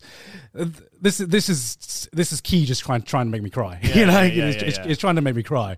But yeah, I don't know if I had a point. I just like I don't know if I would react differently to watching those types of media now that I have grown up and I have more experience about the real events that I guess influence stories like this. And if I would still feel the same way, or if I would still be desensitized because it is a fictional story that has been told many, many, many times. I think when it gets to that point, though, it just revolves around how well written those stories and characters are. Right? Because there are so many stories where they use that trope, but you're just like, okay, I know I'm supposed to feel sad for this character right now, but the writing is so mediocre that it hasn't given me enough emotional storage for me to care about this character. That's true. I think it's like impossible to replicate the feeling of going through it in real life, just because like no matter how good the writing is, because you're talking about something that, let's say it's a movie, it tries to do it in 2 hours.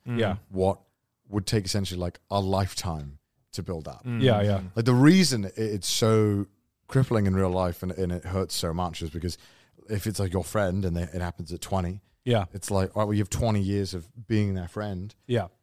And now it feels like it's being like robbed. So I feel like it's almost impossible to portray it in a way that will give you the same emotion. I think it can give you a sense of empathy in a very deep way, but nowhere near can it like compare to the feeling that you might feel if you go through it, I think. Well, I think one of the biggest, not issues, but one of the biggest hurdles between like communicating your experiences to an audience member or to someone who hasn't experienced the same thing as you is that there is like such a massive difference between sympathy and empathy. Like there'll be people I talk to and they talk about their experiences, and I can definitely sympathize with the emotion that they're feeling, but there's also like, do you guys ever feel like a connection with someone who has actually shared the same experience with you, like the same emotional experience with you? Then there's a connection there when you share that experience that cannot be replicated, no matter how much other people would try to understand you and try to understand your feelings and everything like that.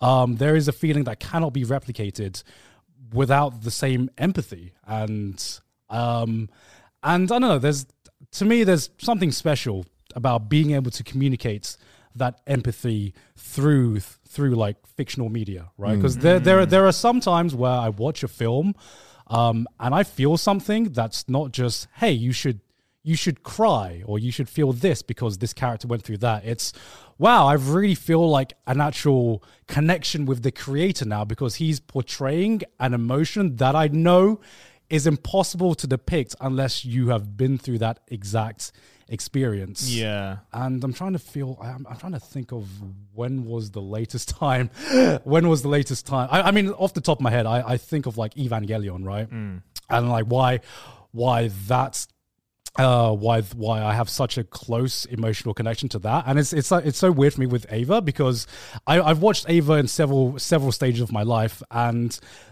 the reason it's the most important for me was because there was a point where I felt like I was going through the exact same emotions the creator was. And this is going on like a complete fucking tangent, by the way. And yeah, I guess to me, that's why going on a different tangent, that's why media is like such a big part of my life, and why I'm a fucking anime YouTuber, I guess, is because I guess that's what I search for in media, which is not just to be entertained, but like this connection with a person and a creator, and that's why I try to make content. And I don't know what I don't know where to go from there, but thank you for coming to my TED Talk. Thank you for coming to my TED Talk. Wow. I mean, that's like, I guess this is where you go from talking about people dying from cancer, right? Where'd you go from here? Yeah, I don't know. It's like it's tough because like I think the one like emotion that I personally feel when it comes to like real life situations and stuff like that is like it's not even like, because when you're watching like media that revolves around like a death of a character, right? In any situation, most people think of like sadness, like depression, or like some like rooted emotion. Yeah, but like people who have experienced, at least for me, when I experienced like a real death that happened, like you don't feel anything. Like it's like you feel empty. Yeah. And I think this feeling of emptiness is extremely difficult to portray in fiction. Yeah. Because it's like, how do you try to show or evoke an emotion that is not an emotion? Yeah, yeah. Right. And it's like, because I remember like when one of my friends from high school, he unfortunately passed away very suddenly from an illness. Right. I had never experienced that. That was like the first time I had experienced death in a close, like a real death in a close vicinity. Yep. And like it was so weird because media and people who haven't experienced that would lead you to believe that like you go to a funeral, and everyone's crying. Yeah. It's like everyone's sad. And I thought I was the weird one because I didn't cry at his funeral. Mm-hmm. And I was like, am I weird? Am I being desensitized? Like, like I should be sad. I should be crying. I should be grieving, all that kind of stuff. And not to say that I wasn't. Yeah. But like, I think because I'd never experienced anything like that before, that's when I realized I was like, oh, I'm feeling empty. Yeah.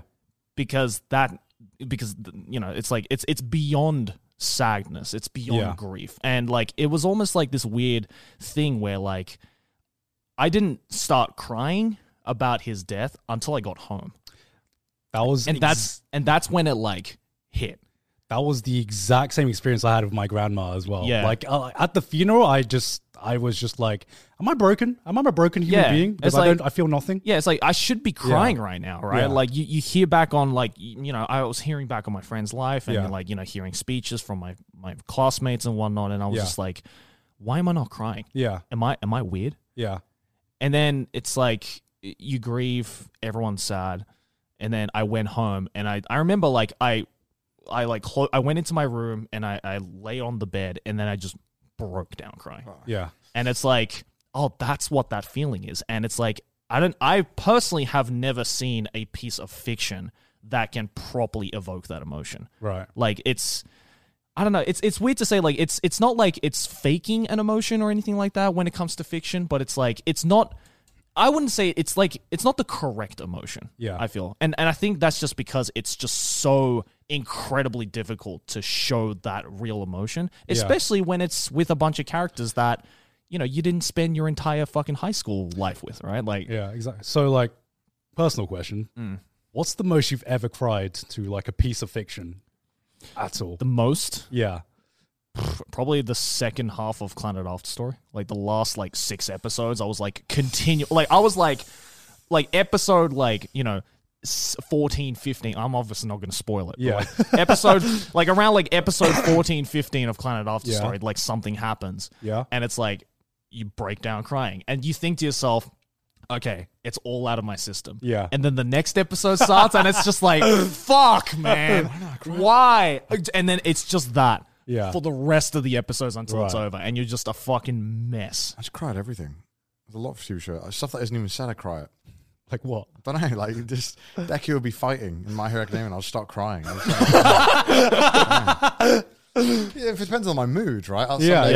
Some days I'm like a fucking rock, and it's like it could be like the worst thing on earth, and I'll be like, It's really weird because I've found myself, and I think I think this is healthy because I've found myself more easily crying towards pieces of media and fictional pieces of media now than I did like 5 oh god, five years ago. Anything before. Yeah, and I think like the thing like the one that broke the camel's back was like Anohana. I'm like I cried a lot out of it. Yeah. I think before Anohana, I don't think I had ever cried watching an anime. I'm trying to think. For me, it was weird. It's like very early on when I was watching a lot of anime, like, you know, because I think I first cried at Clannad, and then it was just like a chain reaction of like, and then I watched Anohana, and then I watched Air, and then I watched all these shows that made you cry. And then for a while, I had this blank period where Probably because you exhausted yourself. maybe, and then the one that broke the camel's back for me was Makia.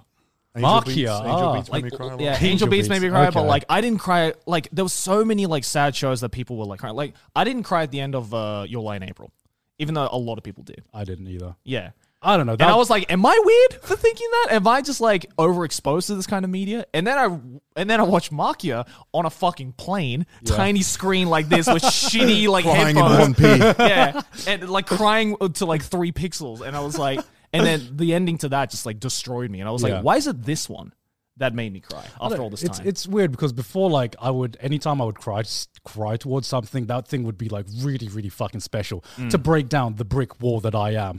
But nowadays, The stone of a man, the obelisk known as Gaunt's emotions. exactly. But nowadays, because I cry way more easily, I don't know. It's weird. Sometimes I have like empty cries where I cry and I'm just like, it's over, and then I feel nothing. It's just like, I don't know. It's weird. I'm like, I cry and I feel amazing. Yeah, right. I It's just do it. like I'm it's like, like a release. Like I ordered McDonald's the other day and I was like, why did I do this? I cried. And I fucking cried to Demon Slayer, and I'm just like, why did I cry? I get it. I get it. Like The moment I feel sad, I'm just like, I just get it over with, man. I just do it. Yeah, have you ever had those cries though where it doesn't feel like you've released? Where you just feel shittier? Yeah, You talk about edging with tears. Not edging, but It's like it's you not cry it's not and then about you edging. Climax with tears. No, there's those times where, you know, you'd watch something really sad and then you just like let the emotions out, and then after your tears have subsided, you're just like, whew, all right, I'm glad that's out. You know, I feel good. Like all my emotions, all my emotional baggage is out. And then there are some times where you would start crying, and then once the tears have subsided, you're just like, man, I'm now more sad than I was before I started crying. That's like when I was like 15 with breakups, I'd cry and I feel worse. Oh yeah. Why did she leave me? Going back to funerals, I wouldn't like, even if I wasn't, because sometimes when you're like 10, you didn't really understand what's going on. Yeah. And then maybe when you get older, you're like 15, 16, and it's like, oh, it's this person that you barely ever met, but you have to know because you're all connected. I wouldn't know them, so I wasn't like sad, but I would just like cry because I'm like, why is everyone crying? This is so sad. Oh, you cry because everyone around. Yeah, because if everyone else is crying around me, I'm like, fuck. Well, I got to do it now. Like a psychopath, like Mark Zuckerberg. No, but like I said, like I would. This is human emotion. I must cry now. Sad.exe. No, like something about being around people who, like, when a room is filled with like sad energy, it just makes me get like that. Yeah, it depends for me, right? Because it's like, say for example, like the Demon Slayer movie, everyone was crying like fucking crazy at the end of that, and I'm looking around like, oh, it's now. I have to cry now. I can't get the tears out right now. No. Like to me, if I cannot cry to a piece of media if there's someone else in the room. Like there is a. I can't show the manly tears. Wait. Sydney as well. Huh? Sydney as well. Especially Sydney. What? Do you know why? Do you know why? Because she'll be like, "Oh, baby man, you want a little?" No. Because like 10 minutes before the tears even start forming in my eyes, she's bawling her eyes out already. Sydney is You're on cleanup duty. Yeah. Sydney is so emotionally receptive that like she will start crying 5 minutes before the sad moments happen, and she'll be like in tears. Oh my god. Because if I'm watching with Sydney, I am on emotional cleanup duty. I'm like, it's okay, baby, don't worry. Like I'm like, baby, like I didn't even get my point. Like I didn't even like. Yeah, I guess you can't really be like, oh baby, are you okay? Hold on, give me a second. You've heard about relationships where the guy comes too fast and then it ruins it. What about the one who cries too fast? I can't get my tears in. She's already decided it's over before I've even started. Yeah, because like I remember because like Your Name, I cried like a fucking baby the first time I watched Your Name, and it wasn't even because it was sad. Your Name was, to me, the reason it's one of my favorite anime films is because to me it's like the perfect cinema experience where there are so many things happening on screen that there's like so many emotions that I just get so absorbed that my body doesn't know how to react other than just crying. Sometimes I get emotional and I don't know what to do with it, and I cry. It's like an overwhelmed cry. Yeah, it's like an overwhelmed the cry. music normally does that for me. Yeah, I exactly. fucking cry at like an E key. I don't know. It's always the music. First note to Black Parade. It is the music. Dude. The music will make me cry instantly, dude. Like My Hero Academia. I don't know why I tear up whenever I fucking hear you say "run" with like Deku screaming. I'm like, why? What's going on? Yeah, I don't know. It's like I've been programmed to like a certain tune. I'm like, it's like Pablo. I literally like fucking dog. And so I remember second time because the first time I went by myself. Sorry, Mark Zuckerberg. By the way, watch this. I know you normally like these segments. I know you can't relate to this. Sorry. So the first time I went by myself, and the second time I was like, Sydney, you got to see this film. It's fucking amazing film. But come see it with me. And I remember it was the moment just before Radwimps start playing, and that is the moment where I start crying. Yeah. And I remember sitting in this film, and it was the second time I was getting as emotional. I was getting as into it. I was like getting absorbed. And I'm like, it's coming. Radwimps are about to play, and then like a minute before they start playing, I just hear like next to me. I'm like, oh god, and it just took me out. I'm like, and it of course it's Sydney bawling her eyes out. But that's why as much as I love Sydney, if I'm watching a sad thing, if I want to have an emotional release, I cannot watch it with her in the room. Shut the fuck up! I'm like, Sydney, can you stop being emotional for 1 second? Did you watch his new movie? Is Weathering? Oh, Weathering with You. Yeah, Weathering with You. Yes, I did watch that one. Did you cry? I did not cry at that. Did you cry at who's the other director who's good? Mamoru Hosoda. Yeah, what's his Bell? I thought Bell was okay. It was. Did you say it was mid? Okay, I watched it, by the way. I haven't seen it yet. What did you think of it? Okay, did you watch it in cinemas? No. Okay, I feel like that's a movie you have to experience in cinemas because everyone I've talked to who has seen Belle, right? They've talked about how it's like a fucking incredible cinema experience with like the sound and the music and like there are definitely scenes in Belle where I'm like, I get that.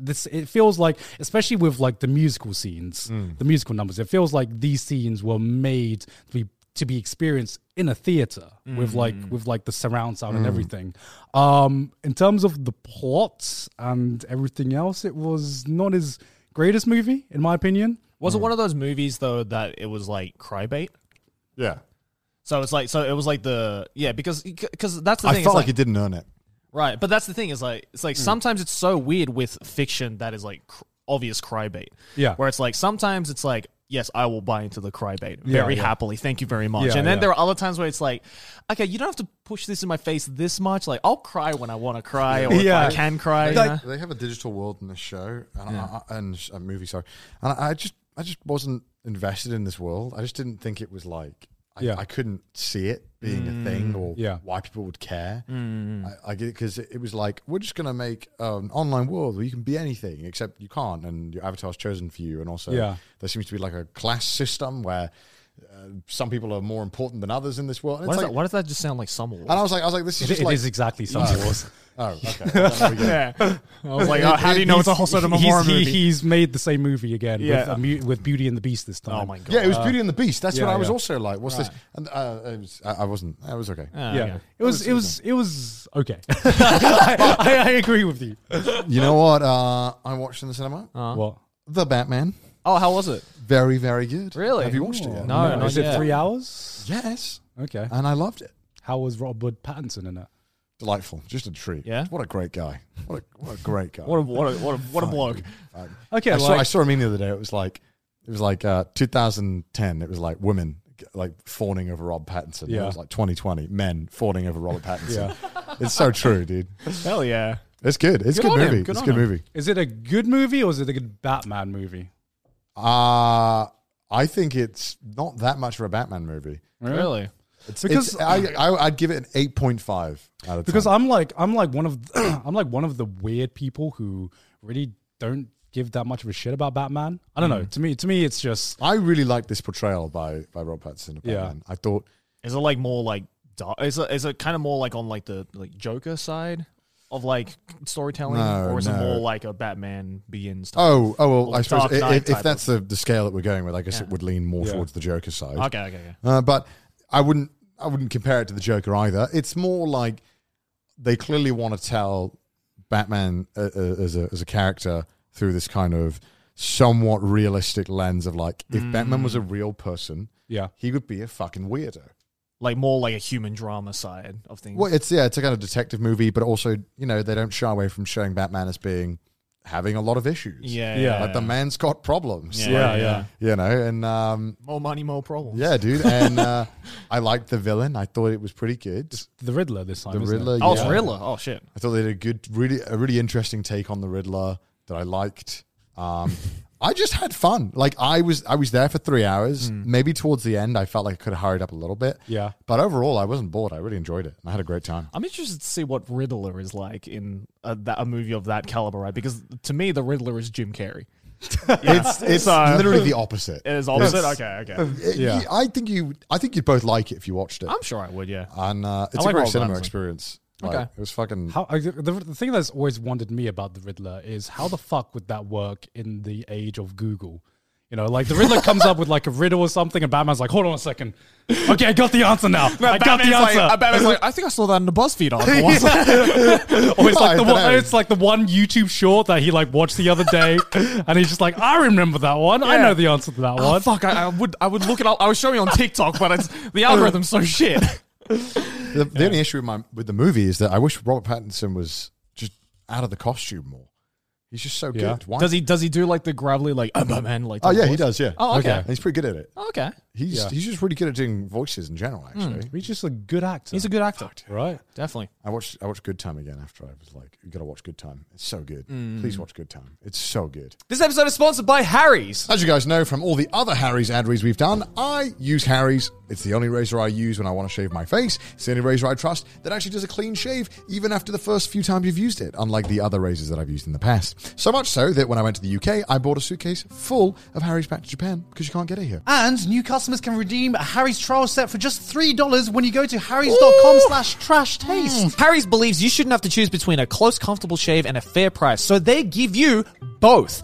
In fact, Harry's blades are designed to stay sharp longer. In a recent study, guys who shave 4 times a week said their 8th shave was as smooth as their first. What are you waiting for? Harry's is giving their best offers to you guys, the listeners and viewers of this show. New Harry's customers can redeem a starter set. You get a 5-blade razor, a weighted handle, foaming shave gel with alloy, and a travel cover to protect your blades when you're on the go. That's a $13 value for just $3. There's truly never been a better time to try Harry's, Garn. Go to harrys.com/trash-taste to try Harry's today. $3! Back to the episode. $3! Back to the episode. Because I can't think of... Has there ever been a Batman that I thought was interesting? Because before I feel like before the Dark Knight Rises, Batman just had an awful streak of just bad movies, and that just made his... That's DC in general. Yeah. Come on, man. True, you don't like the George Clooney Batman? Well, with the fucking bat credit card and the fucking bat nipples and all that fucking shit. Even the best thing about that was fucking Arnold Schwarzenegger as Mr. Freeze, right? Nice to meet you. Nice to meet you. I just feel like for the longest time, Batman was just either a boring or comical character to me, and the most interesting characters were the villains of Batman. And the only time I thought Batman was an interesting character was actually during the animated series. Oh yeah, very, very that was peak Batman for me. Yeah, definitely. Have you seen the animated series? Yeah, I love the animated series. How does this compare to like the animated series then? Because that to me that is good Batman. It's a different experience though entirely. I feel like it's hard to compare them both when they're both trying to do wildly different things. Right. I think. But that's also so good because Mark Hamill's the Joker in that is amazing. Yeah. Fucking so good. I don't know. I don't feel comfortable comparing it almost. I feel like it's not apples and oranges. It's not a fair fight. Yeah. I think you should just watch it. You won't regret it. Just watch it. Conclusion: watch it. Genuinely, like it's definitely like. This is just Connor talking about media in general. Yeah. Connor, sell me on it. Just watch it. No, there's a lot of stuff I'll tell you not to watch. And I don't think it's worth your time. This, however, is worth your time. Did you play the Batman Arkham games as well? I loved the Batman Arkham Asylum game, dude. Oh my God, a story-based game that you play? Well, it was hardly story. The combat was fun and punching and exploring. That's true. I don't know what the story was. I know Joker was... God damn it. I thought we had one thing in common for once when... He's got goopy gamer brain. Yeah, goopy I liked it, and there was also like the combat trials. That shit was fun as fuck. You did the combat trials? Because I was addicted to getting all the achievements on Xbox. You did side stories? Well, no. So I was obsessed with gamer score. That's like the last thing I do. Like I hate it when there is like a fucking when there's a point in the game where you can like do a trial for the combat or one of the game mechanics. I'm like, get this shit out of my face. I don't want. Me too. Yeah. Okay. Unless there's achievements. Well. Okay. So you're an achievement hunter? I was an achievement hunter. Right. So here's what happened, right? When I first got my Xbox and I discovered these achievement things, I thought, oh, well, that's pretty cool. That's a pretty cool thing to stride towards. And then my friend was an achievement hunter, and I was like, I want to be better than him at this. And so I was like, well, I'm going to start doing it. And then I got kind of addicted to it. And I would research games that were easy to get all of the achievements on, and then buy them and do them just to get the achievement score. Yeah. I had like 60,000 gamer score or something. You could only get about 1,000 a game normally. Yeah. So I had, but you got DLC for some stuff as well. I bought Lost, the game, like this TV show Lost, specifically because you could get all the achievements in like 2 hours. Really? Yeah, I don't know why. I was speed ran it? I was absolutely addicted to getting these achievements, and Arkham Asylum was one of them I got 100% on. And it was really hard because you had to do one of the trials and maintain a combo of like 100 or something. I can't remember what it was. But I remember it took a lot of attempts. You also had to like collect all the Riddler trophies. All the fucking Riddler trophies. Did all of that. And there was also like, you had to do all the stealth missions perfectly as well or something like that. I can't remember exactly. I remember it was really hard getting all the achievements, but that was such a good game that I didn't mind doing it. When's the last time you did that then? Achievement collected? Yeah, Not since I was like 18, 19. When I went to university and I had less time, kind of realized that like wasn't that fun. It's not fun at all. But, like, it's not fun. I had gotten one of the hardest achievements on Xbox. Right. Ever, which is like staying alive on Dead Rising. For 7 days straight. Yeah. Yeah.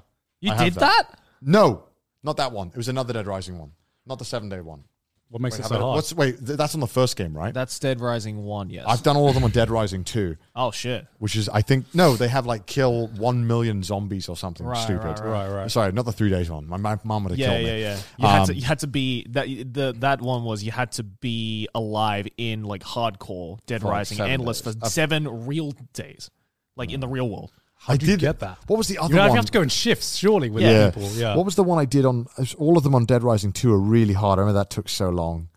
And that's just like a difficult game. Yeah, there's some games that maybe this is why I hate JRPGs. JRPGs always had the hardest achievements. Yep, they did. Hands down, most, and they had the most cruelest ones. Where like, get this item that if you miss it, you can't go back and get it. Fuck you. So I think that is what genuinely stopped me from ever buying a JRPG for a long time. Because like people have to be psychopaths. Like, you do. 100% JRPGs. Yeah, you do. Whereas like COD, I'm looking at you, Joe. Well, to be fair, how many times did you have to like play Persona 5 before you 100% did that? Like right? 6 times. Yeah, exactly. But I also 100%ed Final Fantasy VII Remake as well. Oh my god. Well, that one's not too bad, I guess. That's not too bad, yeah. Because I feel like that's like a third of like the original game. Yeah, right? exactly. So, I wouldn't dare do it with the original. Oh no, fuck that. Like I feel like they've become a lot more accommodating in these modern times compared to like OG JRPG games where they assume that that's the only game you're playing for the entire year. Yeah, they just assume that's the only game you have on that console. Yeah. And it's just going to last you the entire fucking time. I'm trying to find my Xbox profile so I can see what I've done. I think it's this one. Isn't the hardest Xbox achievement the fucking Mega Man 9 one? What's that one? It's the one where you have to beat the entire game without getting hit a single time. So that's just a no-hit run, but an actual achievement. Yeah, which if you've played any Mega Man game is practically impossible. What's the game? One of the Tom Clancy games had an achievement for being the #1 ranked player in the world. Oh, yeah. No joke. I remember. I think I saw like a Watch Mojo video a long time ago. It was just like the top 10 hardest Xbox. I was like top 10 list of games I'm never going to buy, and one of them I already own is like Gears of War. Yeah, so it was like good to get like 100,000 online kills. Yeah, in the first game, but like no one was playing the first game after like the third one came out. How would that even be possible? I think how much you'd have to do 100,000 matches with your mates. Right, it's kills, so you have to be averaging like fucking hundreds. It's ridiculous. Yeah, like, that is. And Gears of War is not an easy game to get kills in. Yeah, so it's very difficult. I can find this. I can find it. All right, I've got the list of all of these. Some of these games are just fucking stupid. So I have 51,000 gamer score on Xbox, right? So that's like what, 50 games, 45 games? I've every single COD game. I have every single achievement. Every single Halo game. I have every single achievement except for the newer ones like Halo Wars 2 and Halo Infinite. I have all of them. I did all of the. I don't know. Did you ever do Halo? There was those challenges where you had to like do certain things without dying, like the skull ones. Did all of those. I only played Halo 1. I've only played Halo 1 and Halo 3. I didn't play Halo 2. I got every single achievement in Blue Dragon, which I remember having. Blue Dragon? Yeah. The JRPG? Yeah. Oh, shit. I remember you were talking about Blue Dragon. Yeah, right. Yeah. I think, what's this one? Game most rare. What's the rarest one? Head Trauma.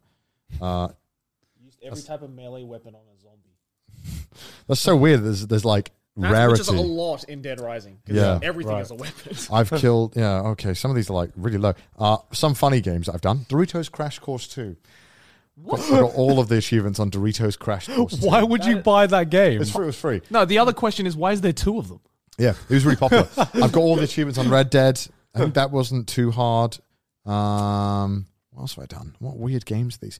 So, like, would you basically do nothing? Would you basically do nothing until you 100%ed these games? Yeah. I've played South Park games. I played the South Park Tower Defense game, Lost. I have Terminator Salvation, which I think I got because that was easy. But then it turned out to be really fucking hard.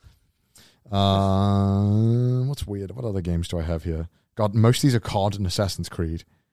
Happy Wars. I don't even know what that is. I didn't even do that one. That must have been too hard. Wait, hold on. What was the one after that? Guacamelee Super Turbo Championship. Dude, that was a good game, dude. That's a good game. Guacamelee. And then other games I couldn't do them all. There are quite a lot of games actually. A lot of the Gears of Wars ones were just like fucked. Forza, Destiny. Fuck, dude. I played some weird ass games. What's wrong with me? Well, I think as a kid you just played any game that you could get your hands on. Yeah, right? exactly. Yeah. And now they're FIFA. like FIFA, of course. Yeah, Xbox one achievement Fitness. on FIFA. I don't know. I have FIFA 09.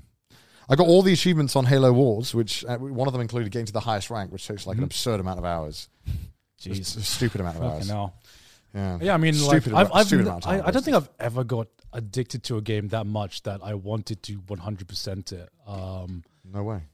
Because I think the closest I've come, actually, surprisingly, is Tales of Arise, like, which was last year. Oh, shit. It's the first time where I actually did the fishing minigame. Because you know how every game has a fishing minigame? I was like, what is the what fucking loser plays the fishing minigame? Yeah. And I'm like, this is actually pretty fucking damn fun, collecting all the fish. But yeah, I mean, recently I've been playing Horizon Forbidden West. I'm like the one fucking person, because everyone's playing Elden Ring right now. And I'm like, I'll get to Elden Ring eventually after I finish Horizon Forbidden West. Yeah. And yeah, I mean, Is there a fishing minigame in that one as well? I don't think there is. I was like, You're like, God, I wish. Can you fish an Elden Ring? I think so. I don't know. We're not like Dark Souls or like Soulsborne. I'd like to think there's fishing. Yeah. In an ideal world. We need a Twitter account to be like, yes, you can fish in Elden Ring. I feel like it's just every JRPG, right, that you can fish. Yeah. Yeah. I don't know. It's like a staple. I don't know how that. Why did that become a trope? Why? Because Japanese people love fishing. Yeah. Do they? Well, they love fish. Okay, they love eating fish. That doesn't They don't necessarily. like catching it, though. Yeah. A nation of fishermen. By the same logic, you know, us Brits should love fishing because we're a fucking island nation as well, right? We're shit. We don't eat fish. We're fucking idiots. You got fish and chips. That's it. We eat cod. We want fish and like salmon if you're rich.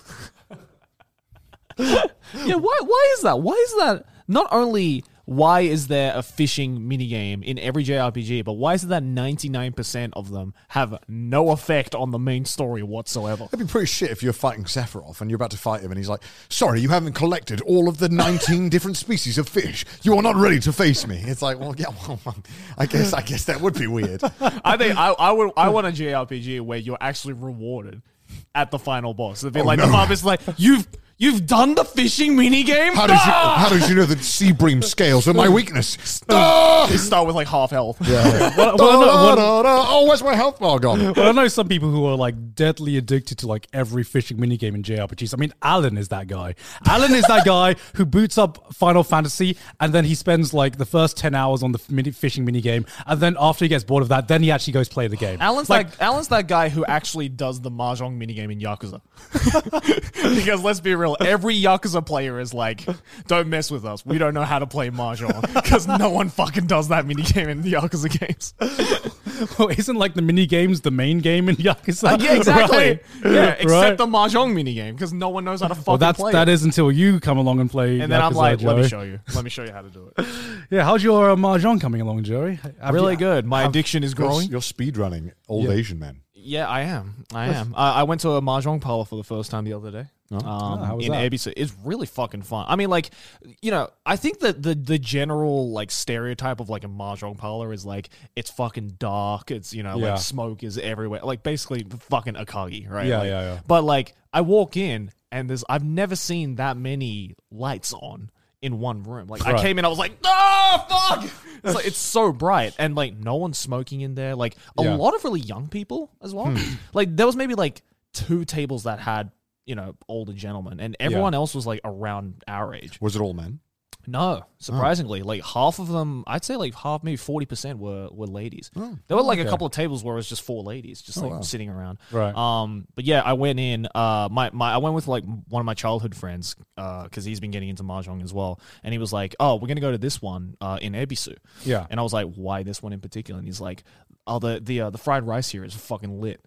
And I was like, so we're going to go play Mahjong or are we going to go for the fried Fried rice? rice with the... Yeah, Oh, wow. you can order food there. And to be honest, probably some of the best fried rice I've had in Japan Nice. while playing Mahjong. Yeah. I believe it. It feels like the kind of place where you get a weirdly good meal. Yeah. Well, I wonder, where did Mahjong get this image of it being like a game for old guys or old people? Because it's always old people playing it on like the street and like betting normally. Is it? I never see that. Like normally, like my entire image of Mahjong comes from media, basically. Because before moving to Japan, I'd never seen anyone playing Mahjong. I know you're getting this, right? POV, you're watching a movie, right? It's a spy movie. Let's say a spy movie or any kind of movie. They're undercover in Indonesia. Let's say. Yeah. Do they play Mahjong in Indonesia? Yeah, Southeast Asia is pretty popular. Right, so they're playing let's say they're in Indonesia on a mission. Yeah. Oh no, their cover's been blown. We've got to start running through buildings. Yeah. Charging the one building. Oh, it's a food store. Chicken everywhere. Running the next room. Oh god, it's a bunch of old people playing Mahjong. You've seen this scene like 500 times. Every time. Like because it's always just old people in a smoky room playing Mahjong. Every Jackie Chan when they like movie. bust through the thing and they're like they keep running through. It's always that. Always. And then they always do some kind of corny one-liner, right, as they're running out of the room. Well, it's either that or it's like an old like kung indistinct fu. Asian shouting. Yeah, it's always like an old kung fu movie. Yeah. And you get into like bad guy's lair. Yeah. What's he doing? He's sitting down playing Mahjong Yeah. with his guys asserting dominance, right? That's like the image I have of Mahjong. Yeah. Like in that dark, smoky room and everything like that. Well, it's like I feel like it's like the poker of Japan or like poker of Asia, really. It's Yeah, like, definitely. It's like Yeah. the kind of game where gambling's not legal, but me Yeah. and the boys can have a little wager or two, you know? Yeah, Just under the table, you know? Yeah. You know?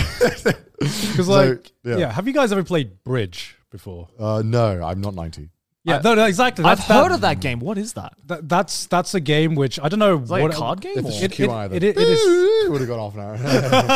It is a card game. I don't know what the image is. I don't know if it's like famous outside of the UK or anything like that. Oh yeah, it's famous in the US, and again for being the thing that people play in Old retirement people homes. play it, right? Yeah. And like I remember, I think it was in like high school or something. One of our teachers for this you know you have a free period sometimes, and it's the end of term, and you can do whatever you like. Right. So this teacher decided to teach us bridge, just teach us the rules, and I got like addicted at a point where I'd like joined the bridge club. Yes, I was that kid who actually joined the bridge club because like it had this image of like Mahjong being what old retired people play in retirement homes, but like it is fun as fuck, right? Yeah. Like it's kind of similar to Mahjong in a sense where you get given a bunch of, you know, it is kind of like poker where it is luck based, but it's also skill based. But what I found most interesting to bridge is that it's a team game, right? So the basic concept is before each game, you have a partner who sits like opposite you, right? And you basically have to make a bet on how many points you would be able to get in the hand you're about to play. So you're like kind of communicating with your partner and communicating and trying to like assess what everyone has by the bets that they're placing. And I thought that was like, I think that's like super genius. It's basically like Uno, but before the Uno game starts, you have to try and guess what everyone else has. You're working in a team. Cool. And to me, I wanted to talk about it because like bridge has this image of being a boring game that old people play, but I think it's like interesting as fuck. And I haven't played bridge since I was in school, when I was in bridge club. But yeah, I got super addicted for a while because I think it's a genuinely fun game. Well, it's the same with Mahjong, right? It was like I before I started playing it, I was like, no, I'm not going to get into this. Like this is what my grandma was into. Yeah, right? yeah, It's like, right. but then when you actually start playing it, you realize just how like intricate it is, and it's not just like a fucking, you know. Well, I don't think it was an old people thing. I think it was like a really complicated thing. Yeah, but it's interesting though how even something like Mahjong, which is a very complicated, like deep, you know, and very like, you know, mind intensive game, is associated with old people. If you look at like the pro scene, for example, like most people are like dudes and chicks in their 20s. I mean, of course. I mean, it's like, you know, it's like chess in the parks in New York. It's like, all the old dudes are playing it. Yeah. But Yeah. it's the young people who are the best. It's a PR thing, right? When are we going to get like, a Twitch category? Everything's a branding issue with you, isn't it? Because Nothing can't be fixed with a bit of branding and PR. Yeah, remember like literally just 2 years ago where chess had the same thing, and then suddenly chess had a fucking second renaissance with the explosion it's had on Twitch, and now it's seen as like this cool thing. Mahjong's next. Mahjong's I'm going to call it. Mahjong is next. You know what I want to learn? The VTubers are already on that shit. Yeah. That's the secret. We need to get the VTubers to all start playing the it. The Japanese VTubers have been on that shit for so long. Yeah, right. Yeah.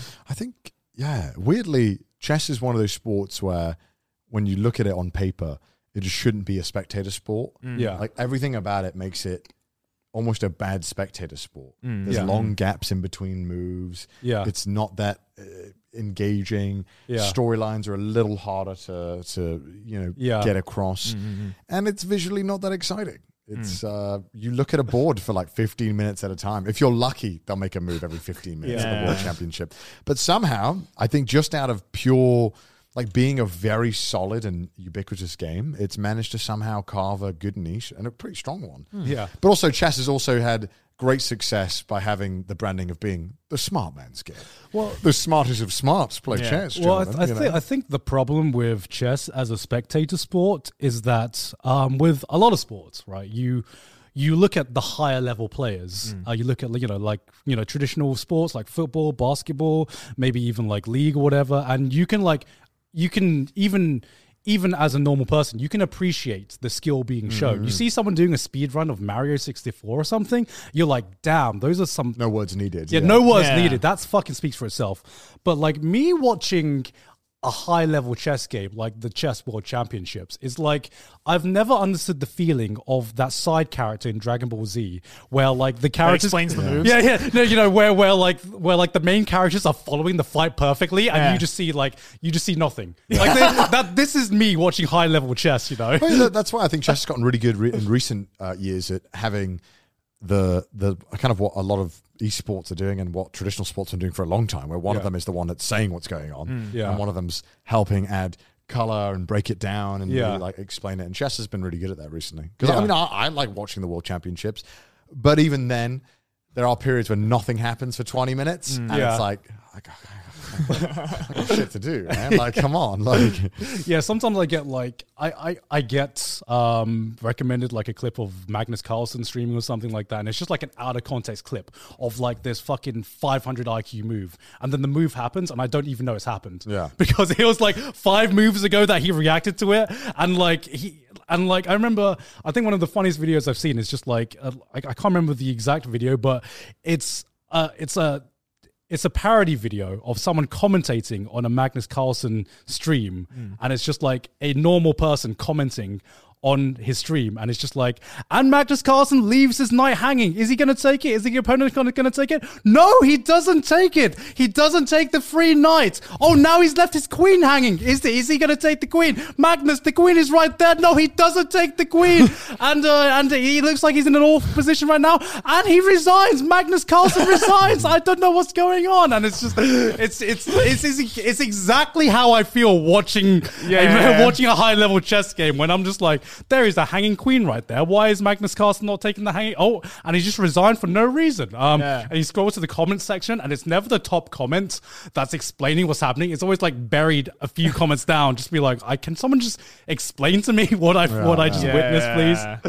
But yeah, I mean, like, that's why one game I really want to get into, it sounds super interesting. It always looks super interesting to me, but I'm fucking terrified of possibly getting into, is Go. Go seems to me like that is just like, chess is complicated by itself. Go, to me, even just the concept of Go, it seems like viewing a bottomless pit that you cannot see, like, you cannot see the end of. My granddad was into Go, and he was like really good at it, and he tried to teach me when I was in high school, and I was like, I don't know what the fuck is happening here. I know you're showing me the ropes like really nicely and kindly, but like, all I'm thinking is, ooh, black and white stones. All I know is that Google documentary about the AI they built to beat the best player. Yeah. And then I read Hikaru no Go and I was like, I understand what's happening. No, I like, because I also read Hikaru no Go as well. I read all of it. Yeah. And I remember there was a point where they tried to explain what was going on to the viewer, and I think halfway through the manga they just stopped. Yeah, they just stopped showing the matches, right? And they just like, I'm not even going to try and explain it. This guy wins, and you see it, like, it's a manga that just, it bases its hype off of like character reactions, as opposed to what's going on in the match. And it's not very good, is it? I think it's because they just assume you're like, you're 15 volumes. Like, you're 15 volumes in, you should know how this works by now. Like, we're not going to explain it to you. Like, I still don't think I understand how football works, and I watched all of what do you mean football? Sorry, American football. Oh, okay. Sorry, football. I don't know how football works, and I read all of iShield 21. I think I understand how it works. I don't think that's like very, like realistic. Like, you're not going to be watching the Super Bowl and being like, well, how, he could have done a Devilback Ghost there. Why didn't he? But when you're like watching something, you're like, I feel like I should understand how this base game works. Yeah, I don't. Baseball is another one that I've watched stuff about, and I'm like, I think I understand the baseball, but I'm not so sure. Really? Baseball's fairly easy to figure out. I don't understand when they swap that much. But then again, I've never watched 3 strikes, right? 3 strikes, right? And they swap teams? Yeah. Yeah. Oh, so you get 3 goes and then everyone... No, because then everyone on the field swaps? Yeah. Yeah. Oh. Yeah. So it's not 3 like throws, right? It's just 3 strikes. Right. So when you throw in baseball, it can either be a strike or a ball. Yeah. Right. And you have a strike zone. Yeah. That pitchers have to throw into. I know that. Yeah. So when it's 3 strikes and that's then they're out, and when it's 3 outs, they switch. Right. Yeah. And there are usually 9 innings. Never, even when I read stuff about it, my baseball just doesn't look fun. Am I bad? Am I wrong? No, baseball's hella fun, dude. Really? Yeah, I love watching there's baseball. a lot of sports that are fun to play, but not fun to watch. I feel like it would be fun to play. Yeah. But not fun to me, that's watch, baseball, that's golf, that's cricket. Sorry, Indians. I'm offended. Like, I have fun playing them, but watching them, I kind of fall asleep. I mean, I think kind of... Same with American football as well, because I think my problem with a lot of American sports, growing up with someone who watched real football, and a lot of Europeans. Yes, I fucking said it. Yes, I fucking said it. It's the amount of starting and stopping and the advertisements that go in between. Yeah, like that's what I don't really like about the NFL, the American football is like. Yeah, it's just way too many starts and stops. Yeah. I'm just like right as like when a play is happening and you're like, oh shit, here we go. Oh, they stopped. I don't understand. This is again for someone who's I think I understand how American football works. I'm not sure entirely. What do you think you understand how it works? I think I understand the rules, right? Okay. But even when I'm watching it, my older brother really likes American football. But I'm just thinking, like, why would I ever want to watch this over rugby? Yeah, I'd much rather watch the rugby. There's no point where I've ever watched a American football game and thought, fuck, I wish this was rugby. Like, I think... Sorry, there's no point that I haven't thought that. Every single time I watch American football, I'm like, I just wish this was rugby. I think just because... I'm going to be the American here. I'm going to be the American. Tell me why. Because I don't know. Sticking up for American football. Because I think, even though I just complained about the stop-start, I think the beauty of American football is that it comes in bursts, right? And when that burst happens, I don't think there's another sport that could really compete with American football with just the amount of hype, the amount of small things happening in such a short period of time. Because there are so many things going on. When it's in play, Australian football would like to have a word with you. Okay, I haven't watched Australian football, Joey. Okay, that's our footy. Okay, Joey. But to me, that is the real strength of American football. But it's super intricate, especially when when you have an idea of oh, that's this play, and they're doing all these different things. Cool. It's that's fun to watch, but it's like it happens. So quickly. It happens so quickly, and then by the time you're like, oh, that was kind of cool, then they're stopped. Yeah. But also that's why I love basketball. Basketball is so fun to watch. Yeah, basketball is really fun. Basketball's hella fun, dude. Yeah, it's sports that have a constant movement going on. Right? Yeah, That's why rugby's rugby's so fun because it's it's except if it's like a penalty or whatever, it's just like constantly moving. Yeah, like to me, like this is a preference. Like as a spectator sport, I do like when the rules are how can I word this, like fluid.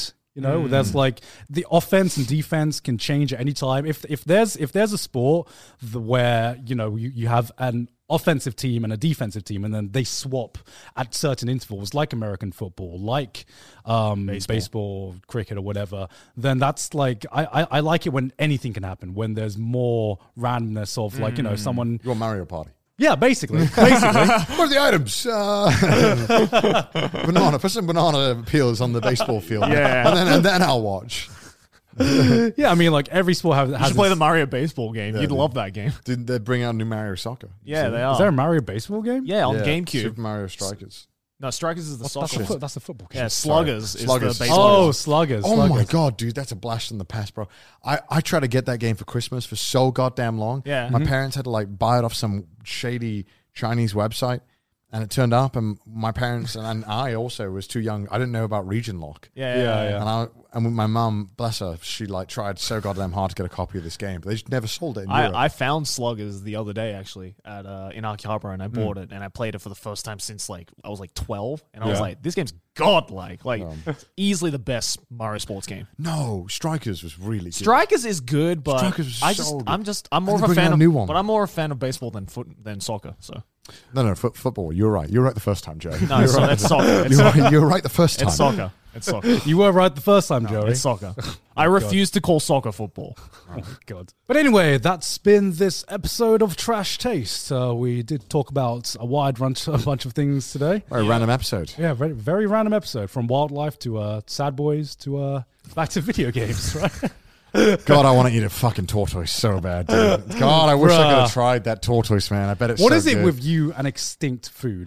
Just extinct if banana. I was born in like the British Empire, I would have been the one guy they were like, fuck, don't let him on the fucking boat, dude. He's just going to start bringing on weird fucking animals to eat. The reason why it hasn't had a genome now is because of Connor Coon. Dude, I would have been like, sorry, scientists, man. You got to try it. Oh, wait, you can't. I ate it all. Okay, here's the thing. Like, since we're past the era of discovery where, Are you adding in another topic before we end this? I guess so. I guess so. Yeah, Now that you go on, mentioned man. now, since we're past the era of discovery, I'm jealous of not the people who were the first to like discover this new land, but imagine like discovering a new animal and being the first person to ever taste it. Well, the people who taste it of your type of people. What do you mean? Well, if you're like, in Australia, I'm sure like Aborigine people had eaten a bunch of the stuff that was of there. course. Sure. Yeah, but yeah, I guess you would be the first foreigner to try it. Yeah. I document guess. I think to me that's way more exciting than discovering Think new about all landmass. the foods that might have tasted good, but the first guy who had it thought it tasted bad, so we never touched it. but it's also like there's like a terrifying element to it, right? Because you don't like. Could you imagine the first person who drank like cow's milk? Yeah. Like that would have been fucking terrifying. Would it have been terrifying or just really weird? Yeah, it's like oh, this weird white shit just came out from the tit of a cow. Yeah. I'ma drink it. It's like I respect it. I respect yeah, it. I like respect it. big balls, If you balls. probably saw the little cow drinking it, you thought, oh, Yeah. It's like oh, if he's I can't believe that. Yeah. Yeah. Anyway, that's been Trash That's Taste. been Trash Taste. You know Joey. who else likes milk? Our patrons. Oh my fuck. They love milk. And probably I giant was tortoises too. thinking If they the were still entire time, available. like, how the fuck am I going to segue into the patrons? Milk. This guy You like milk, loves right? giant tortoise, right? I Here. thought you said something completely different. Wait, what? I thought you said, you know who we love to milk? Our Patreons. Oh, damn it, Wow, God. God. Hope you enjoyed this episode of Trash Taste. Hey, See you guys. Hey, if you want to be milked, then make sure to go over to our Patreon, patreon.com/trashtaste. Also follow us on Twitter, send us news on the subreddit, and if you hate our face, listen to us on Spotify. But yeah. Anyway, that's been Trash Taste. We'll see you guys next week. Bye. Our kids have said to us since we moved to Minnesota, we are far more active than we've ever been anywhere else we've ever lived. Moving to Minnesota opened up a lot of doors for us. Just this overall sense of community, of values that, Minnesotans have. It's a real accepting, loving community, especially with 2 young kids. See what makes Minnesota the star of the North. New residents share why they love calling it home at exploreminnesota.com/live. Our kids have said to us since we moved to Minnesota, we are far more active than we've ever been anywhere else we've ever lived. Moving to Minnesota opened up a lot of doors for us. Just this overall sense of community, of values that, Minnesotans have. It's a real accepting, loving community, especially with 2 young kids. See what makes Minnesota the star of the North. New residents share why they love calling it home at exploreminnesota.com/live.